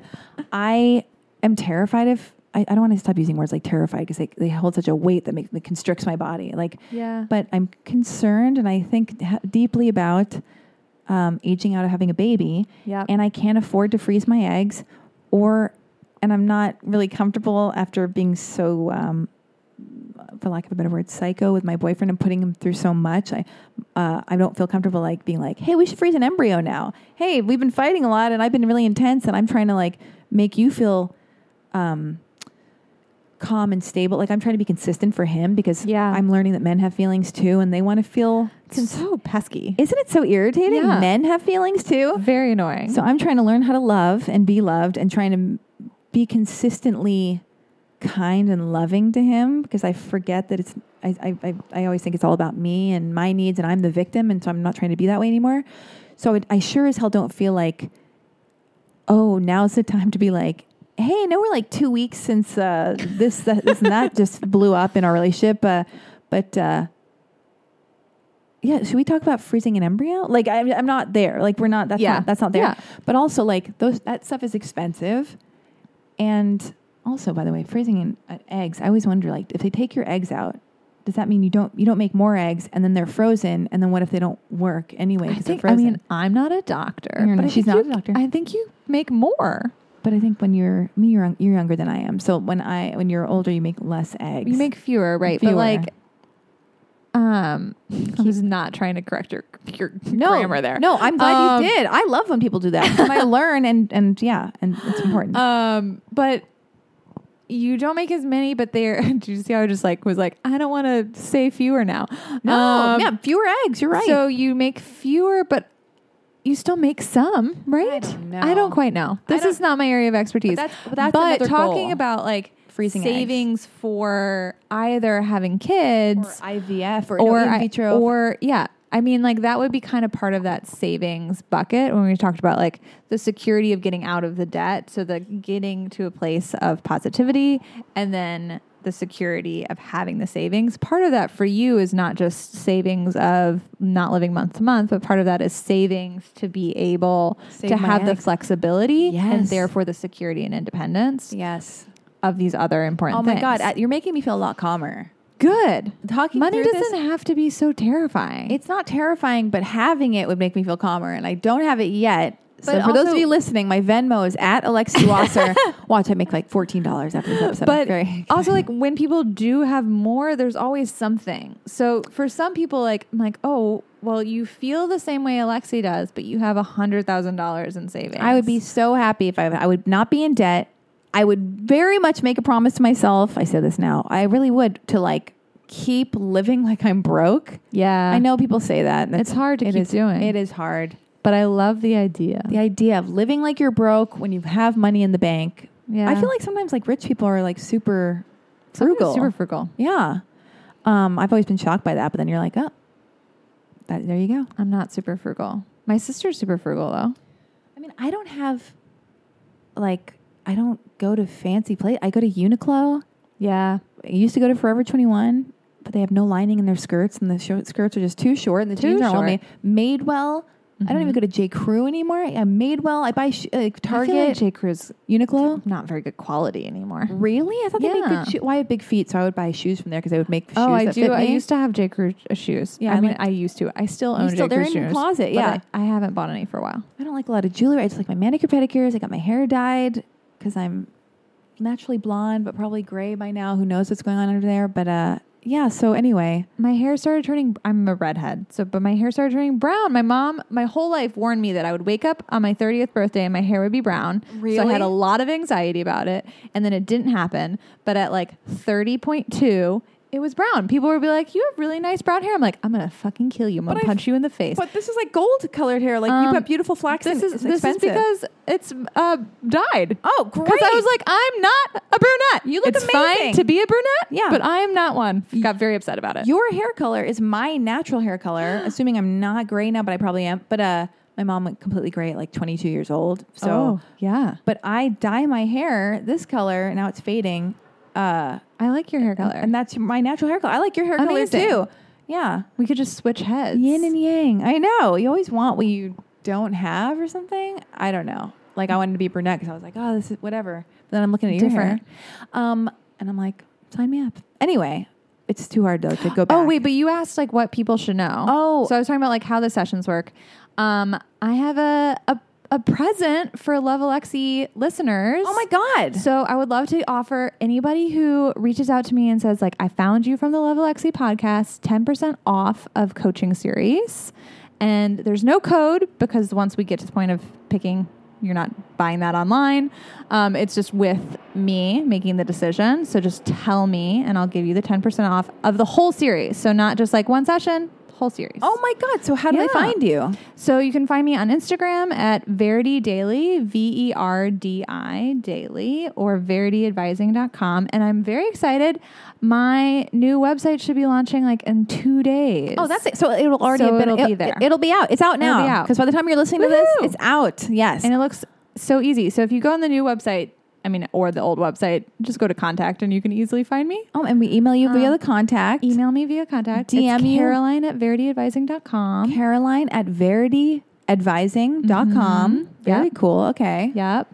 Fun fact, Verity was my granddad's middle name and he hated it. Oh, really? But he's dead. But he's dead, so you're using it. know. God damn it. Oh my God. Homage to my family, and it makes me think of green because it's like does it mean Verity? It's Verde? Verde. Verde. Yeah. Spanish. I didn't know we're both fluent in Spanish. Listen to us. Clearly. Taking over the world. Bilingual over here. Oh my God. Oh my God. Can I get 10% off too? Yes. Oh my God. Of course. I'm going to try to get everything I can. Okay. Anyways, As you should. I just ordered something on Uniqlo and I signed up via email and it said $10 off your order if you sign up to be on the email list. And then I ordered my stuff and I forgot to use the $10 off thing. I hate that. And then I clicked contact and I was like, what happens if you forget to use the code? And they're like, sorry if you already ordered it. And I was like, fuck. But it's only $10. And You'll probably use it. I'm sure it'll come back to me somehow in my life. I don't mean to be so petty. All right. We got hot tips. Hot tips. We talked about relationships. We talked about security, insecurity, feelings of stability. What else do we talk? Death. Goals, death, long-term financial goals. Not so cool dads. Not so cool dads. Wondering why you want what you want and if you really want what you think you want, or is it societal pressure? Totally. I just realized that part of my stability lays in me having enough money to freeze my eggs, Yep. maybe an embryo, to buy some time. Don't know how much that costs. Do you know how much that costs? I have no idea. You can do payment plans, I heard, too. Yeah, you definitely can do payment plans. I have no idea. Another reason It's to something save that I money. should probably research too. I have a lot of breast cancer scares. Really? Got some lumps. Oh, really? Yeah. Oh, So I'm actually I'm like touching my breast. We're both touching our breasts right now with our doing a little with our Malanga check. Our Malanga wine nails are. Self check. I can feel I got my lump here and I got a lump down here. Please get that checked. I have. Yeah. You have. But You got a mammogram? I've had 5 mammograms. I'm 32. That's ridiculous. They're very painful. Have you ever had one? Yes, I had one when I was in my 20s. I don't know how that got approved. Yeah, And me now too. I'm trying to get a mammogram now, and they're like, "Oh, you're too young." I'm 38, and I've got girlfriends who are like 36 who have had breast cancer. My mom had breast cancer when she was 37, 38. Oh my No, god! 40. Wait, whatever. breast cancer and lung cancer? It was maybe related. They were maybe Wow. connected. Oh yeah, my so God. I'm trying to get Checked. a double mastectomy because I'm like, I do not want these things. Oh my god! What So holding off on babies until my breast cancer craziness gets worked out. What an intense thing to tell me at the end of I the know, I'm podcast. sorry. No, don't be sorry. No, that's amazing. I don't know what to say to that. I don't want to be like, oh, I'm sorry, because like No, I feel good about it. Yeah, you're smart. You're being proactive. Yeah, It's annoying that you- doctors aren't into the idea, but I'm working on it. Well, what did the doctor say? They say surgery is very serious. But so I don't have the BRCA2 gene or BRCA whatever gene. But if I did, they would absolutely do it in a heartbeat. But because I don't, they're like, you shouldn't have the surgery. But I'm like, okay, but I have scares all the time What are in the family scares? history. What are the Like I scares? just get The more lumps? lumps and then I have to go back in. Do they do fine needle biopsies of the lumps? They haven't been doing the biopsies, which I'm also like, Why are they not doing why them? aren't we not doing them? Why aren't They they? always say that there's gonna be some doctor listening who's like, this girl is an idiot. No, whatever. When they do the mammogram, I was literally just making a vice Advice, hand gesture of yeah. smooshing my boob. It's painful. And They then smush that boob. ultrasound, then they always say that it's like inconclusive, but there's no reason to do a biopsy, which is a good thing. Like those are all good things. But in my mind, I'm like, I have the family history. It feels like I'm constantly dealing with this. That's a lot of stress. Yeah. Why don't we just get rid of them? Well, God, I mean, I understand why people would be like, I'm a doctor. You don't have the gene. But You there did the could be other mammograms. genes. Like they didn't even know about that gene until like 5 years ago. So like what else is out there that I might have? I know. That's a tough situation to be in, honestly. Yeah. Like, I just got checked for it's the BRCA. Yeah. BRCA. Yeah. Right? I just got tested for the first time. I don't have it. So that's good. Yeah. Yeah. And, yeah. It is But good. I need to schedule a mammogram. Anyway, even though they felt the thing, they didn't feel the whatever. But, we could yeah. have a whole session just on this. I know. It's Maybe just like a friend to talk. I feel like I do want to talk to somebody. Like I want to talk to a gynecologist, whoever is in charge of breasts. Who's in charge of that? Who's in charge? A cancer doctor? I think. Well, so I'm trying to get referred currently to what is it called? Not just a breast surgeon, but a oncologist surgeon. Oh wow. Okay. Whatever. We're going off on a Yeah, tangent, but I going love off- it. yeah. Two girls who aren't really sure. We're like, okay, oncology. I don't know. I mean, I feel like So I was really scared to talk to my doctor about this because other doctors have like poo-pooed me on it before. It's- well, but I came with notes and it helps. Good. Oh yeah, I came with Let's notes. just circling back, No, right? it's The true. scary conversations coming with notes are Come good. with notes, and don't be afraid, because I have a girlfriend who got breast cancer, and she went to a male doctor, and she felt a lump, and he was like, no, you're just being whatever. Yeah. And then she went to another doctor, a Jerks. female doctor, not to make it men against women, but whatever. Let's do that right now for a sec. Yeah. I'm down. And she got diagnosed with breast cancer, and she got I think she got a double mastectomy, and she did radiation, and it's Angela Trimber. She's on Instagram. She went through her whole journey and put it out there, and she's so brave and cool how she tackled it, and was like, wow, like what a badass. And anyway, I don't even know what my point is with all this, but yeah, I bringing notes and talking about things that are scary to talk about, and advocating for yourself, right? and advocating for yourself, fighting to get the test, because also the healthcare system here in America is so fucked up that you almost sometimes you have to just embellish and be like, to make the people order the test for you. Yep. And I am not. And if the I don't first mind person doing says that. no, like find another person. Yeah, I love asking questions. And this is, bringing it back to money, like Yeah. healthcare and money combined really scares the shit out of people because it's like two conversations people don't want to have. Oh, yeah. But they're so important. Because so I work a lot with clients on Healthcare medical stuff? related stuff And I'm glad I have as a non-doctor. as a non-doctor, but healthcare is expensive. Super expensive. Sometimes it's shit what you get for a lot of money. I've got Screen Actors Guild, like Blue Cross insurance. It's good insurance, but then if I don't keep working, I could lose it. So that's like puts a stress on me. I got to keep it, because I just only now recently realized how grateful I should be, because I look at my British boyfriend and his healthcare he's getting while he's here, and he's like, "What? I'm spending this much. You're spending that?" And I'm like, "Oh." Yeah. Shit. Anyway, and then a lot of the best doctors you want to go to aren't even in network, so you have to pay out of pocket. Blah blah blah. This will lead me to. I'll have another guest. I should have like a oncologist, a fertility doctor here. I should those are my next people I want to get on the podcast to because these are important. Love that. Yeah, talking about money, talking about reproductive stuff and all this, and walking through things that fill us with fear and shame that are scary to talk about, because once you face it, it's just so scary to walk through it and face it. So. But it gets better once it's faced. It gets better once it's faced, and it's like you slay the dragon. You're smarter because of it. You're stronger because of walking through it and like facing something that brought you, is scary to begin with. What other things do we need to know? We know where to find you. Yeah. We know that you're giving a 10% discount for people who heard you on the Love Alexi podcast. Any other things and words of wisdom and the things? I want to, Very last thing I would say that everyone can do that is good for your money world is doing a money diary. So like maybe you've seen Refinery 29 does these like money diaries where they're like, I make $100,000 and I'm 52 and I live in I don't know, wherever. Just going to make up a random name of a Hoboken. Yeah. Hoboken. I've heard of it. Yeah. Cool. Yeah. Is that in New Jersey? I think it is. Yeah. Okay. Yeah. Cool. I really doubted myself in the middle of that sentence. But anyway, you don't need to do it that way, but some of you might be aware of how like they have these things. They're pretty popular. But if you write down everything you buy and write down either in a notebook, paper, or in your notes app on your phone, not looking at Mint or a Tiller or like something, don't do an automated. I don't even know what that is. Don't look at something automated. Like actually physically write it down, even if it's with your thumbs on your phone. Okay. And saying like, today I went to Erewhon and spent $75 on who knows what. Yeah, that was me last night. $32. Bogus dinner. Go on. Yeah, it happens. I was starving. But do that for at least a week and then just like reflect back on it. And if there's something that makes you uncomfortable while you're writing it down, then that needs to be addressed. It doesn't mean that that's a thing that you shouldn't buy, but the uncomfortable feeling you have for writing it down is happening for a reason. So whether that means like actually you didn't want it or you felt pressured into buying it or whatever it may be. But starting to get like real with where your money is going. Oh, that's a great it's a good great starter. tip. Yeah. I'm never afraid to return things, especially to Target, because it's a corporate company, and I'm like, they're fine. They're fine, and I'm returning it, and that's why I'm shopping here anyway. And I have no shame when it comes to like returning stuff.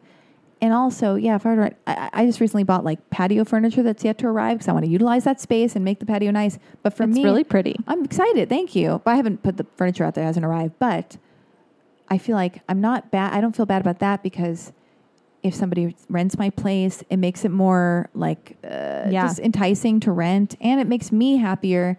And you can go outside and read And have coffee. have a cup of tea or whatever. It's a quality of life thing. But I was about to say a glass of wine, but in the future, maybe not. Oh, for sure in the future, definitely. But but it'll probably be just like a $6.99 bottle of rosé from Trader Joe's, which are fantastic. Yeah, but okay, I love all of this. I feel like I've learned so much.